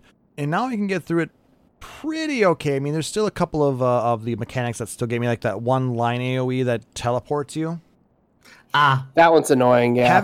I'm still yet to quite figure out the exact way to keep it going to the spot I want it to go to every time. Thing that helps with that, take a look at the name of the debuff you get when it goes off, because it will always be like right with thee or back with thee or whatever, and so it's going to be that cardinal direction based on your facing. Okay, because I thought it was just controlled by what direction you were facing in general, but I didn't realize that it actually had a different name for each direction. Yep. So it'll tell you like, hey, it is going to send you to the left, and the debuff will be called left with thee. But no, I mean it'll like I said, you can actually change the direction that it faces, though. Well, you're just changing your facing. Remember that even like small twitches will change which way you're facing. Fair enough. And because I use keyboard to control everything that's in when I shoot, yeah, it's always going to face the other direction. You're correct. Gotcha. Yep. Makes or sense. like if you have something where, if you have a thing where when you attack, it turns you to face them off. So it's you are going to very suddenly change which way you're facing and where you're. Okay, that makes a lot of sense. It's very similar then to Mustadio's mechanic with the circle, and you have the to face gunshot. Yep. Got it. That makes more sense. Thank you. Yep. I'm still probably going to screw it up and just try not to fall off the edge. Yeah. But anyway. This is, I get that this is a style of puzzle that for some people is very stressful and not a thing that they like to. This is a type of thing that I love to do on the fly, so I had a great time with it. But I also get why it would not be everyone's cup of tea. Yeah. Definitely not. All right. So after we take on the flock of sin gulls and manage... I want that to be a Take On Me reference, but it is. No. Instead, we're just going to run so far away. Thank you. So after we defeat the sin gulls in the Dark Glyph, we return to check on Gaia, who is still unconscious. We kind of get a glimpse into her inner monologue, and she is floating in darkness, sad and all alone. But then she starts to hear Reen's voice breaking through that darkness and is drawn towards the Oracle of Light and is able to regain consciousness. She's more subdued than usual, and we are relieved at her recovery. With the worst part behind us, we resume our plan now to restore ice energy. So with that, we then start talking about how our former colleague and friend Ysayle, how she was able to draw in Shiva's power and use her body as a conduit. And Reen thinks, hey, I want to do that. Oh my god. I was like, dude, how did Urianger not completely lose his mind at this particular moment? Yeah. This is one of those moments where I reminded myself that the lore and story team are there to make stuff work. But if someone on the battle team decided, hey, it would be really cool to do a thing of Shiva, oh, we could use Reen for that, they're going to figure out a way to make it work because rule of cool is what rules it. Yep. You're not wrong. And that made me a little less bothered about the whole thing. It's like, well, this is just a kind of inevitable result. She smile and nod and hope we don't get killed. She gave Urianger puppy dog eyes, and then we decided, okay, I guess. She insisted that we do it that way. So now we have to not only defeat the Shiva that gets called forth, we also have to not kill Reen. Good luck. And so we get Fight 4, Refulgence. And I just have to say this, I called it. You did. I totally called it. We fought all 4 of the remaining ice, or all the remaining aether types. Yeah, I was a little skeptical, but you did call it. I'm not quite sure what to expect. Well, we'll get to that in a little bit. Yeah. All right, so let's get into the fight a little bit. This rendition of Shiva was amazing. And of course, the whole thing goes out of control pretty much immediately. Yep. No, I'm just getting into the design of the character itself. Oh, yeah. Very tasteful, not like, high cut sides and low cut fronts, entirely. Yeah, it's like, hey, they're not going to loot her. Good. Yet. But when we see her, it's kind of got a flowing dress, and like I said, looks really cool. Reen's face, but definitely not Reen's body. No. Like those cold eyes is like I had never seen her like that. Yep. The idea of using Ice Aether and then Reen's natural affinity to light was actually very clever as well. The whole thing about ice being naturally closest to light, that was an entirely new thing, and part of me feels like that was one of those ones that was like, okay, we're cooking this up to make it work. Well, I'm not sure they meant that, but the fact that Reen is the Oracle of Light and the fact that she has taken in this Ice Aether has weakened her ability to hold back the light. Right. So they were kind of fighting back and forth. There's a bit of debate about some of this and what it meant and how much of it is just an ass pull, but it was still made for a fun fight. Oh yeah. As a fight, it was like, okay, this is kind of badass. Let's see. There were a lot of mechanics to learn. Mirror took me a bit to get used to. Oh, that threw I was in. Yeah. I still have not quite gotten it flawless, but I haven't died to it since the first time I did it. We know, which this will help you. There's two different versions. I had this wrong. I just remembered. There's 4 variants total, 2 for each different version. There's a 2-mirror version and a 4-mirror version. The 2-mirror version is either going to be a full rear conal or a frontal and everything else conal. Oh, okay. And there's 2 spots that you run to. You either run, if it's the rear conal, you run between the 2 mirrors, and then that's a safe spot.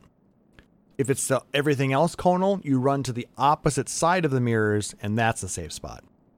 I mean, pretty much it's the move that she's doing, it will then be duplicated by the mirrors, except treat the mirrors as the point of origin rather than Reen. Correct. Gotcha. And then with the 4 mirrors, she's either going to do the scythe kick or the axe kick. So if it's the scythe kick, it's going to be the safe spot's going to be right underneath the boss and then right next to the mirrors. Or she's going to do the axe kick and the safe spot's going to be away on the edges and then the center.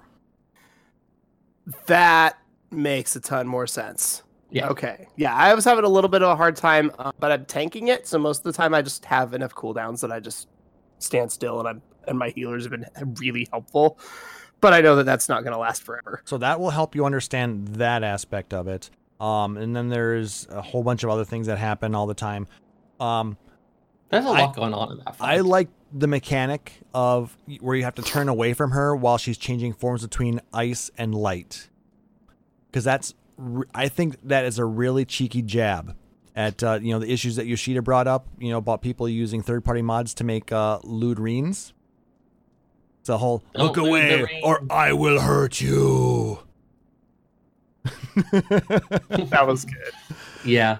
So, I mean, I don't know if that was actually what was meant, but it's definitely a nice little jab, if so.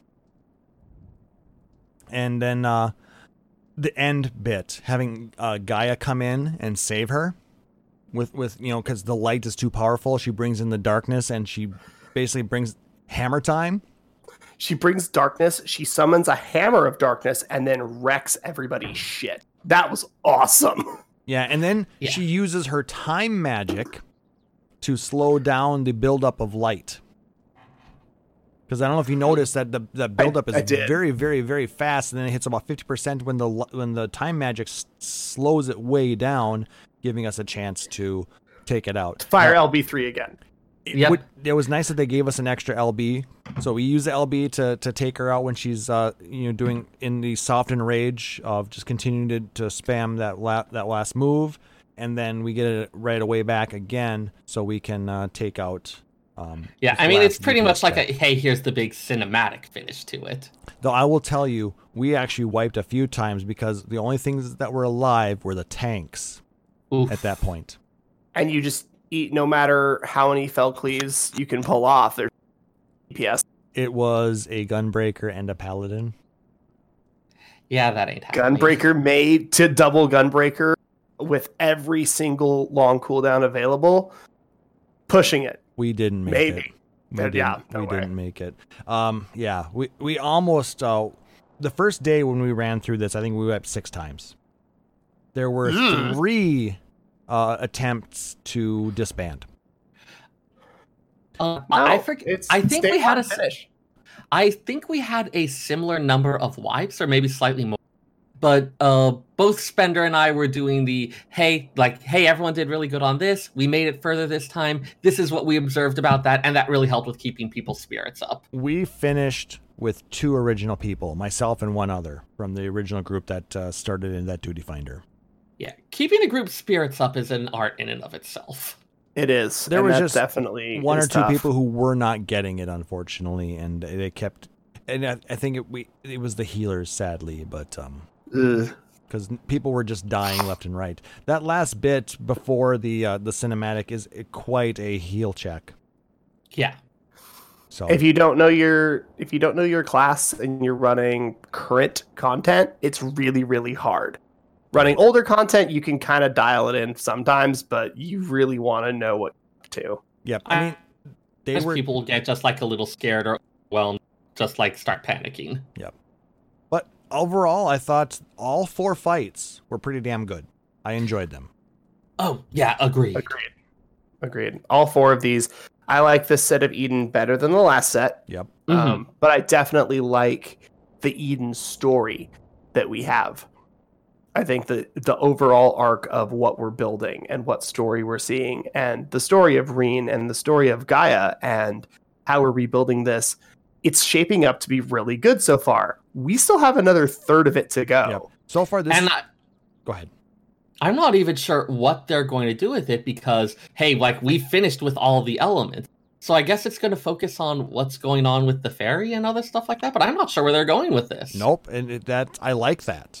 It's going to take it in a totally new direction. We do not have any idea where the third phase of Eden is going to take us. Well, the first one we got was 2 Sin Eaters, 2 primals. No, it was 2 primals, a sin, a darkness entity, and Eden herself. Right. And then the next one, so we're all like, okay, is that what we're basically going to get on repeat 2 more times? 6 elements? And then you called it. You're like, no, we're going to burn through the elements. And then we're going to figure out the next thing. I do appreciate that they need to, because I expected that it was like a repeating pattern here. So yeah, I appreciate that. No, they keep surprising us that I was wrong about that. I appreciate that they made me wrong because making me wrong makes it way more interesting. Though I will say I was not fully correct for the fact that I figured it would be 4 primal fights, but we got 2 in 1. That was cool. Cool. Again, that's my favorite one of the fights. Just because we get 3 bosses, basically. Yep. God, how many almost floods of light did we have in that last fight? I got 3 once. Because there's the one during the midsection. Yep. And then the final sequence, they're preparing another, which it's called Age of Endless Frost, but the little gauge as well is showing it's another flood of light. It's just the whole light and ice being connected type thing. It's like, okay, we are freezing the. It's kind of like the stuff over at the remains of Amarang. Like this giant frozen ice light thing. Hey, Sarah, I didn't think about that, but now I need to go to Amarang for field trip. Right? Woo! All right. PDR field That's trip. what I do. I go and notice details. All right, so now with the 6 elements restored, we return to base camp and we find patches of greenery returning for the first time since the flood. Reen suggests we all take a well-earned rest, which is much different from her normal hasty demeanor. That's pretty cool that they've had a lot of growth with Reen. After that entire thing where she almost accidentally unleashed a couple floods of light and destroyed the world again, she's probably like, I need a little time to process. Yep. Maybe she dials it back just a smidge. Just a little bit. And she also believes that she and Gaia should work together to support one another, as they both have things that they need to deal with. And they seem to be a pretty good team. Yeah. And they really are. At least when Gaia's amenable to the whole situation. Do we get to fight Gaia? Unclear. Or maybe just her fairy. Her fairy, sure. Wait, why do you want to fight Gaia? Something hot bitchy girl with dark magic hammer and cool dress. It's a sex thing. Got it. No, it's not. Also, I need some reference to Oh Beard Daddy my. right now. There it is. There it is. So basically, we take the pair back to Mortsuk and we give our report to Yelfert, who will need some time to compile all the relevant information. And Gaia and Reen will take a well-earned break there. Gonna get some coffee biscuits. Yep. Fuck Now, yeah. do we want to talk about the next bit? Because it requires completion of the MSQ. Either way.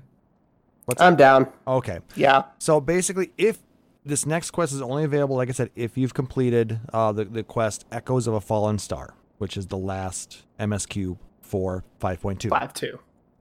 So Yalford has received a message from Urianger requesting our presence in person at the Crystarium. So we meet up with him and Thancred, as well as Gaia and Reen, and he proceeds to tell the two girls the truth about where they're from and how they need to get back to the source as soon as possible before they lose their physical forms permanently. Now, And how the physical forms that they know are not actual physical forms. they are basically souls in a fake simulacrum body. Ish. It's weird. Yes. It's weird. That's the best answer and option is it's weird. Yeah. Hand wavy. Eh. Wavy gravy. I want ice cream now. Mm. So Reen understands. I mean, she's been dealing with these guys since 5.0, and even more. I mean, she's been with Thancred for a few years, I suppose. Yeah, he's been here for year and a half, 2 years? A while. Who was the first A while. one too? I think it was Thancred. So that was like about 5 years. But I don't know if he's actually been with Reen the entire time. He researched a bit of it, and I think he saved Reen maybe a year ago. I'm not sure of the timeline at this point. We'll have to look at the timeline. Enough time that it mattered. Enough They've time been to- together for a It while. made a big matter. I mean, because basically Reen sees both of them as mentors, but she sees Thancred as almost a father figure. I mean, because after he freed her from Yulmore, they've been together since. Whatever Yeah. amount of time that's been, it's not an insignificant amount. It's like Thancred is dad, and Urianger is like kind of weird uncle. Yeah, weird talks too much uncle who has to like... He's still lovable, but he's the weird uncle. Yep. We remind her, though, that ourselves and Gaia will be there to continue to support her. And we then return back to Mordsuk, tell Yalford about Thancred and Urianger's departure, and he reaffirms his commitment to finishing the job. So we will be continuing this in 5.4. Which, The fairness, end. podcast info fairness, we don't actually know it's in 5.4, but historically, that's where it would end up. It'll gonna be sometime 5.4. later. Yeah. And I think we should save this next bit for another episode. Heck Because yeah. we had a lot to talk about with the demo for Final Fantasy VII. We talked. We got a about- lot. We got a lot out of that survey, more than I expected. I was just gonna say the same thing. That survey was actually a lot of discussion, which was amazing. I mean, there's a lot to dig into there. hmm Like I said, It's true. we were gonna dig into the Sorrow of Wyrlit story, but I mean, we want to give it its proper due. There's some interesting stuff going on there too. I really get why it has that name now, which mostly just makes me more sad. And Sarah wants to definitely talk a lot about it.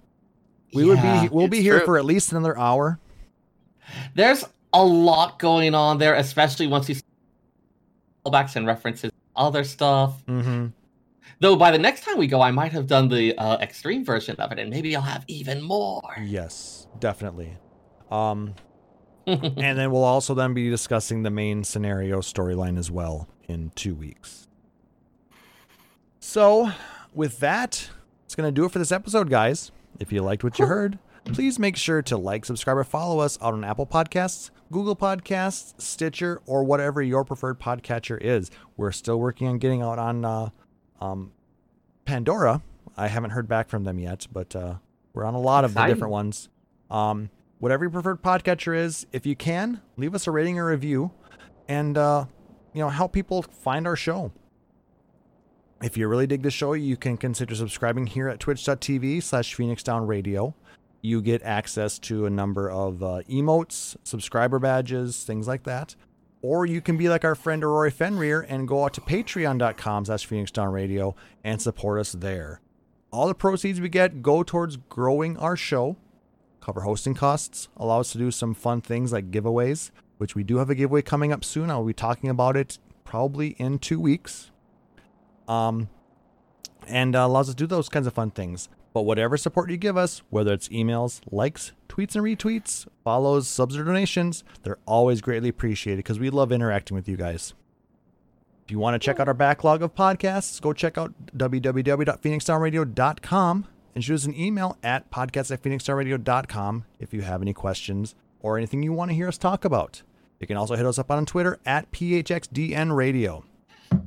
So, shout-outs. Who's first? I'll go ahead. So, shout out as usual to Kyle Spender and to his brother Vasha Solari. Had a lot of fun trioing a lot of the old X's with you. Looking forward to a bit more of it. Vasha actually created 2 full sets of Neo Ishgardian gear for me, which I am very, very grateful for. Dang. Yeah, That's a good friend. Fisher was level 70 before any combat class. Got some insane dedication there. Is true. Yeah. Shout out to Orly from the Gamer Escape Discord, who posted a batch of her glamours, one of which I went ahead and stole blatantly to get this really awesome blue mage look. No, oh my gosh, you were influenced by it. I mean, she pretty much shared it freely, and I was like, oh my gosh, this is awesome, I'm going to use it. And it was like, yay, I'm glad you like it. And it goes with the Neo Ishgardian stuff, too. I'm like fashion current. How often does that happen? For you, actually, quite frequently. You Okay. your glams are pretty on point. I mean, and the fact that you can't have this awesome vest, you got to work a little harder. Yeah. God, there's so many good pieces that are guy. I don't want to show off my boobs. It would be cool to see what this the Valention's vest looks like on females. In its current form. Or you know what else I would love to see, and what they need to do for a Final Fantasy VII crossover? A Turk suit. Yes. Shit. Where you can dress like Elena. Yes. And I can dress like Reno. Yeah. I like everything about what you're. That sounds amazing. Essie, I would also make it happen. Please. I would also be satisfied with just being able to wear Snow's long coat. Yeah. There's like a really good emergency room doctor glamour that I saw using that. That's like, okay, that would be... Fair enough. Anyway, sorry for interrupting with that. Anyways, yes. But yes, you can find me on Twitter at FF14Sayer. That's FFXIVSEYRR, where I mostly post interesting stuff I found at the library or occasional things that I cooked with my friends. People seem... Cooking is fun. It is. That's the other thing that I will talk for hours about. It's great fun with tallies. Also, anyways, yes. Bon Appetit is awesome. Ha, I did it. Damn it! I mean, I appreciate it, but that also felt worst. Well, it's fine. Did you see the combos episode? Yes, it was. I felt my heart seize. I lost an artery permanently just watching it. But it looked so good. No, it did not. It looked amazing. I wanted those combos so bad. Anyway, Talus. You can find me on Twitter at Taliz Marvelous. That's TALIZ Marvelous. I post weird shit. I don't know what I'm posting right now. Shout outs to Mama Dragon 89 for buying me pizza to eat during the show, which was awesome. Shout outs to Klaus for tolerating me not getting any of my content done in any decent amount of time and still allowing me on the show. You'll make up for it, don't worry. Shout outs to Sarah for keeping me in line and making sure that my jokes don't go too far sometimes. You do what you gotta do. I help. You're helping. Yay, I hope. Or should we say... You're welcome. I gave you a chance to use that. Enjoy. All right. And I want to shout out to you, Yahoos. Thank you so much for joining me week after week. I don't know why, but you do, and I'm thankful for it. It makes it a lot of fun. You know, I'm very fortunate to have had some amazing co-hosts. Sarah, who's been here since the beginning, Talis, who's been here for the last year. Shout out to all the past hosts, to Seo, to Luna, to Chili. God, has it been that long? How the time flies. Yes. Yeah. He joined us in January of 2019. So it's been over a year now. My 1 year anniversary was like right before I went to Japan. Yeah, it was literally the first episode of the year, I think. I think it was. Cool. Anyway, it doesn't matter. It was cool Yeah, it was stuff. a while Anyways. ago. So shout out to you guys. Shout out to Yelta, to Nicknar, to Ulf, to Renari, to Daltrea, to everybody who joined me today at Victoria Borough. It was an amazing time. Check out social media for more pictures. You know, it was a lot of fun. Yeah, I can't thank you guys enough for making these in-person meets successful, because, you know, having, you know, I think the first one we had, you know, a few people show up. This last one we had 9 people. I mean, it's gonna get bigger, Dang. you know. So I'm hoping that we can make this a thing and get more people interested. So shout out to everybody who's listening out on the podcast and watching us live here at twitch.tv/Phoenix Down Radio. We really do appreciate you. And if you want to follow me on Twitter, I am at PHXDN_KLAUSS, PHXDN_Klaus. Right now, I am mainly posting things that I'm preparing for Detour. I recently posted a couple of cosplays that I'm going to be debuting in a month. I am going to be cosplaying as Maze Hughes from Full Metal Alchemist. That cosplay turned out amazing. I'm so stoked. I can't wait to see it. And I'm also going to be doing Sarutobi Asuma from Naruto. Nice. And I'm a little bit nervous because I just realized like a week ago that the English VA for Asuma is going to be at Detour. You're going to get judged so yes. much. It's fine, or they're gonna love the crap out of you no matter what. I mean, probably that. Yeah, it's still kind of nerve-wracking when the guy who did the voice is going to be there and it's going to be like, hi, you know. My general experience has been that they're like, wow, people like this enough that they want to dress up at it? Has it? Yeah. No, it's got to be so surreal. Watching Naoko Takeuchi in a room full of people looking out and going, there are people cosplaying a character that I drew in 1990. What the hell is happening? And it's like, yes, Sailor Moon is popular in America in 2018, and she literally had no clue. Her concept was just completely gone. And we're like, dude, do you know how important your show is here? No, like I said, I'm so looking crazy. forward to it. Like I said, we got one more episode until then, but yeah, I'm still gonna be, you know, preparing the panels and all that stuff. So if you want more information about that, follow me out on Twitter. That's probably the easiest way to see that. So for my co-hosts, Sarah Tomono, and for Talis Marvelous, I am Klaus Nightbringer, wishing everybody a wonderful evening. Thanks for joining us. Take care.